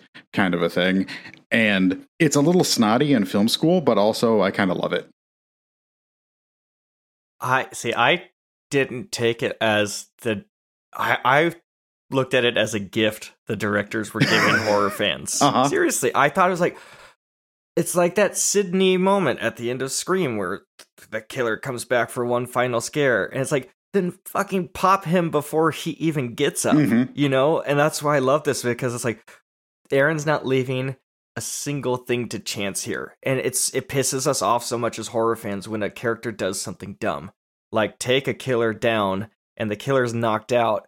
Fucking kill that bastard now while you have the chance. Yeah. And so for me, it is excessive and grotesque, but it also ignites my excitement as a horror fan, and also just as like a survival instinct that she's willing to do what needs to be done. I think the way that they play the masked figures, it reminded me a lot of The Strangers, obviously, which I've never seen the second one, but I've heard good things from people. It's a lot more fun. Yeah. Okay. I'm way much more a fan of the second than the first. But home invasion is one of the things that terrifies me, as it might anybody, because it's a real thing. I don't think Michael Myers is actually going to come and hunt me down. You know, where did you learn how to drive? That doesn't make any sense. But someone who like is either paid or just snaps, one of their stabilizing rods and decides to go off the rails, like that can happen. That seems realistic. And so the fact that they're so terrifying in the beginning, and then when you actually get the reveals start happening, they're all kind of pissy and like they don't want to be doing their job. I love that aspect of it. No, it's great because it takes away the monster side that the masks gives them. And it shows you that these are 3 human beings. And I told Tay, the moment that really kind of switched the tone of this movie for me is when the guy grabs her through the window towards the start, and she stabs his arm like into the window frame, and then is looking for another weapon to get him. And you just hear the guy screaming. And that moment is so humanizing of like, okay, these guys feel pain, and they feel a lot of pain. Yeah. And they're vulnerable. How do you feel about just the Home Alone aspect of this movie? Like the traps that she sets with the spike nails. and she has the pot of water or oil on the stovetop to boil. Right. There's a lot of like fun trap kind of stuff going on. I like the gathering of the weapons, and like she's constantly kind of looking for what's a bigger, better thing to stab them with or hit them with. I love that the pot of water doesn't work. Like it's gone off. It's not hot anymore. But it still works. Yes. He slips and eats shit at the end. Yep. Which I think makes me laugh out loud every time that happens. I think it's a really fun, but also, isn't that the way, if you have those diehard fantasies or strangers fantasies or whatever it is, where you go, okay, what would I do if assassins broke in right now? What is the object I would pick up to defend myself with? Like that's not just me, right? You've had those thoughts, right? Oh yeah. Okay. I have like no blunt weapons anywhere near my couch. It's Yeah. a real problem. In Colorado, when I was into zombies and shit, back before zombies were completely oversaturated in the media, after reading Max Brooks' Guide to Zombie Survival, I had a crowbar that was near like my front door, and that was my weapon of choice. So for years, I had a baseball bat behind my door, especially when we lived in East Nashville. And then when I lived in my apartment where the cops would get called regularly to the apartment, to the complex, I gathered some of the things I had used for films and music videos and had them like in my living room. So I had the baseball bat. I also had an axe and a scythe. Like in my living room, just ready to go. I'm not fucking with a guy who has a scythe. I know. No one is going to attack you if you're standing there, especially if you've just been woken up and you're in your underwear, swinging a scythe, like angry. That man surely harvests people as if they were corn. I love it. So you got any other final thoughts about your next, things that really stand out to you overall about the movie? The one thing that I wanted to find out that has stuck with me is when is it Felix's girlfriend? Z? Yes. When they want to fuck on the bed next to the dead mother. Yeah, fuck. I want you to fuck me on this bed next to your dead mom is a great moment in cinema history. And then when he declines, she says, "You never want to do anything interesting." And he says, "I don't think that's a fair criticism." This movie's really funny. And when I saw this in theater, I wasn't laughing much because like I wasn't looking for the comedy in it. Yes. There's a lot of real dark comedy in this. Yeah, I think this and It Follows are the two films that I have done the biggest turnarounds on when I've rewatched them, because both of them I came out of the theater not enjoying, and now I love both of them. I need to rewatch It Follows. One final thing I really want to know your take on. Felix's death, the blender into the head. How do you stand? I mean, skulls are really hard. And I have a decent blender, not like a super expensive one, but I feel like I could bend those blades if I drop the thing. You know what I mean? Like if I drop the blendy portion, I feel like it would ding them up pretty badly. So I think you'd get a lot of scalp lacerations, but I don't feel like you'd get much penetration. It's not a drill. And overall, just regardless of whether or not it would work, how do you feel about it? It's awesome. It is fantastic. Okay. I love it as a kill. I think as a horror movie kill, it works for me, and it's a lot of fun. You and Tay are both fully on board with it. Uh-huh. I'm still undecided. I go back and forth. I don't know if I like it or if the over-the-top goofiness of, like, the gore... It reminds me of American Movie, of, like, a Mark Borchardt movie, where it's like you got a character with the apparatus strapped to his head, and like just keep dumping goo on their face, and then the guy's just like as it's blending his brains. Yeah, it's insane. So, and there's nothing else like it in this movie. Yes. So I don't know what to do with it. But then we get such a minimalist kill on Z, where she just fucking drops a knife straight through the top of her skull. Yeah. Aaron puts knives through 2 people's skulls and a blender through another skull. Smashes 2 more skulls. She's all about the skull. The knife through the skull, I think you'd get like a glancing blow if you tried that. I don't know, man. I've watched a lot of Walking Dead, and that show makes skulls to be made out of like plywood. People are taking like Swiss Army knives and stabbing zombies in like the top of the cranium, and it's going straight through. Who's there? Oh, UPS. Ooh, exciting! This is a live, on air unboxing, maybe, of Sean's belated Christmas present from me. So, this is on me for not realizing how long things take. Yes, that is the box that I sent him. That is indeed the black box. Is this from an airplane? Well, yes, it's got all the secrets inside. Do you get it? If you saw Yellow Jackets, you'd be appreciating it right now. Do you get my black box joke? Yes. Yeah. Why did they make the whole plane out of that stuff? I don't know. All right. Here we go. This is fun. Wow. Belsnickel.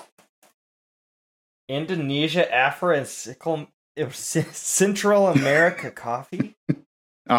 Berry jam, sweet pine, baking spice. Ooh, those are some good notes. That is one of the fanciest coffees Nashville has to offer. And let's see, we got a book. John Steinbeck, East of Eden? Yes. When did we talk about this? We have not. I sent you a copy of my favorite book. Well, isn't that... I swear we've talked about Steinbeck at some point. That's did awesome. We talk about Travels with Charlie? No, my mom's favorite book is Grapes of Wrath. Oh, okay. So I'll read this in Grapes of Wrath, and then I'll be able to better connect to both of you. Yes, you can bond with us. Yeah. But wait, there's more. There's more. This is in white. Anytime, can I just say, anytime you get to unwrap something that's in tissue paper like this, it just reminds me of like childhood stocking. Very exciting. Wow! That's our logo! This Elizabeth made that for you. That's our logo! She made out of Sculpey. It's clay. And it's 3D. Yep. That's wonderful. That's so cool. I want to? I kind of want to stick a magnet on the back or something. I know you got a hook. That would totally work. Yeah. Awesome. A magnet would work. Yeah. Wow. Thank you so much, Elizabeth. And there's more. Oh wow! My first action figure since I was about 11 years old. It's Dallas from Alien. Yep. I'm gonna be sacrilegious. Listen to this. I'm gonna open that thing right now, because toys are meant to be opened. Play with that boy. Hell yeah. Wow, and it's posable? I'm gonna raise his right hand to you. Huzzah! Thank you. I'm not gonna put him anywhere near my heating ducts. It says Nostromo across his shoulders on the back? Yeah. Oh, dang. Well, cool, man. Now I don't know. I sent you 2 houseplants. Now I feel like I've been way outdone. The houseplants are thriving, and I love looking at them. I sit there in my kitchen, and I eat my meals at my center prep island, and I turn and look at my plants. And I think of my friend clear across the country. Oh. Well, thank you, man. That's really nice of you. That was very exciting to do that live. That was fun. Yeah. So Z gets the blade snapped off the top of her skull. What a present to me. I love that kill. Anytime you snap the handle of a blade off inside somebody, that's a good kill. Well, and I like the fact, so Aaron pulls that knife out of her own shoulder before she stabs it into Z's head. And like, if they had broken off the knife in her, she wouldn't have been able to retaliate. So I feel like she's learning her lessons as she goes. I almost threw away the flamethrower. I can't throw away Dallas's flamethrower. Oh my god. Yeah, and then what? Oh, also, we haven't talked about the most important thing about this movie. Dwight Twilley, Looking for the Magic. What do you think of that song? The theme song of this movie. The song that plays over and over and over again. Yes, yeah. And then there's a cover version of it in the credits. Yes. I like it. I mean, I'm glad that they didn't pick a more annoying song to have to be repeated over and over again. I could listen to this song all day. It's so good. I think Tom Petty played bass on it, by the way. Really? Mm-hmm. I mean, that doesn't entirely surprise me, but that's pretty cool. Did you know, I know you're not a trailer guy, did you know in the trailer that is not the song that they use? What do they use? Lou Reed, Perfect Day. I don't know what that song is. Sing it to me. It's such a perfect day. I'm glad I spent it with you. Well, that doesn't work. That's no Looking for the Magic. It's kind of a bittersweet kind of maudlin song. But it does have this big orchestral background that's interesting. And I do remember, I think at the time, like, it made me a little bitter that they did not use one of my favorite songs in the movie when that was in the trailer. I'm so happy that they chose the one that they did, because I drive around listening to it in my car and stuff. And really? Yeah. My one more comment when you're talking about the escalation of the violence, it goes from like a grounded family drama, which feels like shitty Succession at the beginning, right? Yeah. Where everyone is like, if everyone in Succession like sucked more than they do, they would be this family. But then it turns into, eventually it turns into a splat stick movie that like young Peter Jackson or Sam Raimi would have made by the end of it. And I really like the escalation now that I kind of understand it more. So overall, what would you give your next? I give it a 4-star. I don't remember what I had originally on it because it was pre-Letterboxd, but it probably would have been maybe a 2.5 stars for me. Wow, big change. Yeah. Yes. So this was your first time since theatrical? I've seen it one other time in between. Okay. Well, that's good. I'm glad that you came around on it. Yeah, I was a 4.5. Tay was a 3. Oh, interesting. Tay was, Tay liked the more goofy aspects of it, like the blender kill and stuff. So I think Tay wanted it a little more 80s splatter kind of goofy than the mumble gore that it was.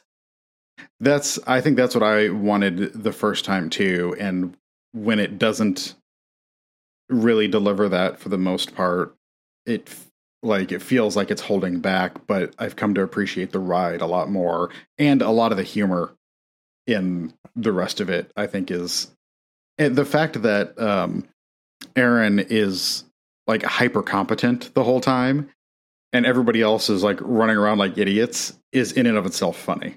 Just it also did make me think of the Masters of Horror episode, Incident on and Off a Mountain Road, I think it's called. Oh, that's a very good pull. Yeah. Where a serial killer picks up a hitchhiker who's also a serial killer. Yes, or a survivalist. Or something like that, right? Yes, yeah. Yep. Yeah, that's a good call. Next episode, we're going to be talking about broadcast signal intrusion and Yes. Night House, which are 2 recent horror movies that Josh has seen both of, and I have not seen either. So do you want to... What vibe are we looking at next episode, Josh? Oh, these are both I feel like hypnotically interesting movies. Am I gonna be scared? Am I gonna have my mind blown? Am I gonna be crying? It's one is more crying, one is more, to me, mind expanding. They both have scores by Ben Lovett. That's a cool connection. Yes. And that's why I just picked them both up on vinyl, because I think it's Waxworks is doing limited pressings of both of them. And I have been listening to the Broadcast Signal score like nonstop since I saw the movie. But he's also the guy who did the music for The Signal, which is the cell phone movie, or no, not the cell phone movie, the one that I saw, which is made by one of the Night House directors. Yes, Bruckner. He did one of the segments. Yeah, we'll talk about The Signal next episode. So, anyways, we'll be watching those 2 movies. That episode will come out on Tuesday the 18th. And, until then, we'll see you next time. Thanks, everyone. Thanks.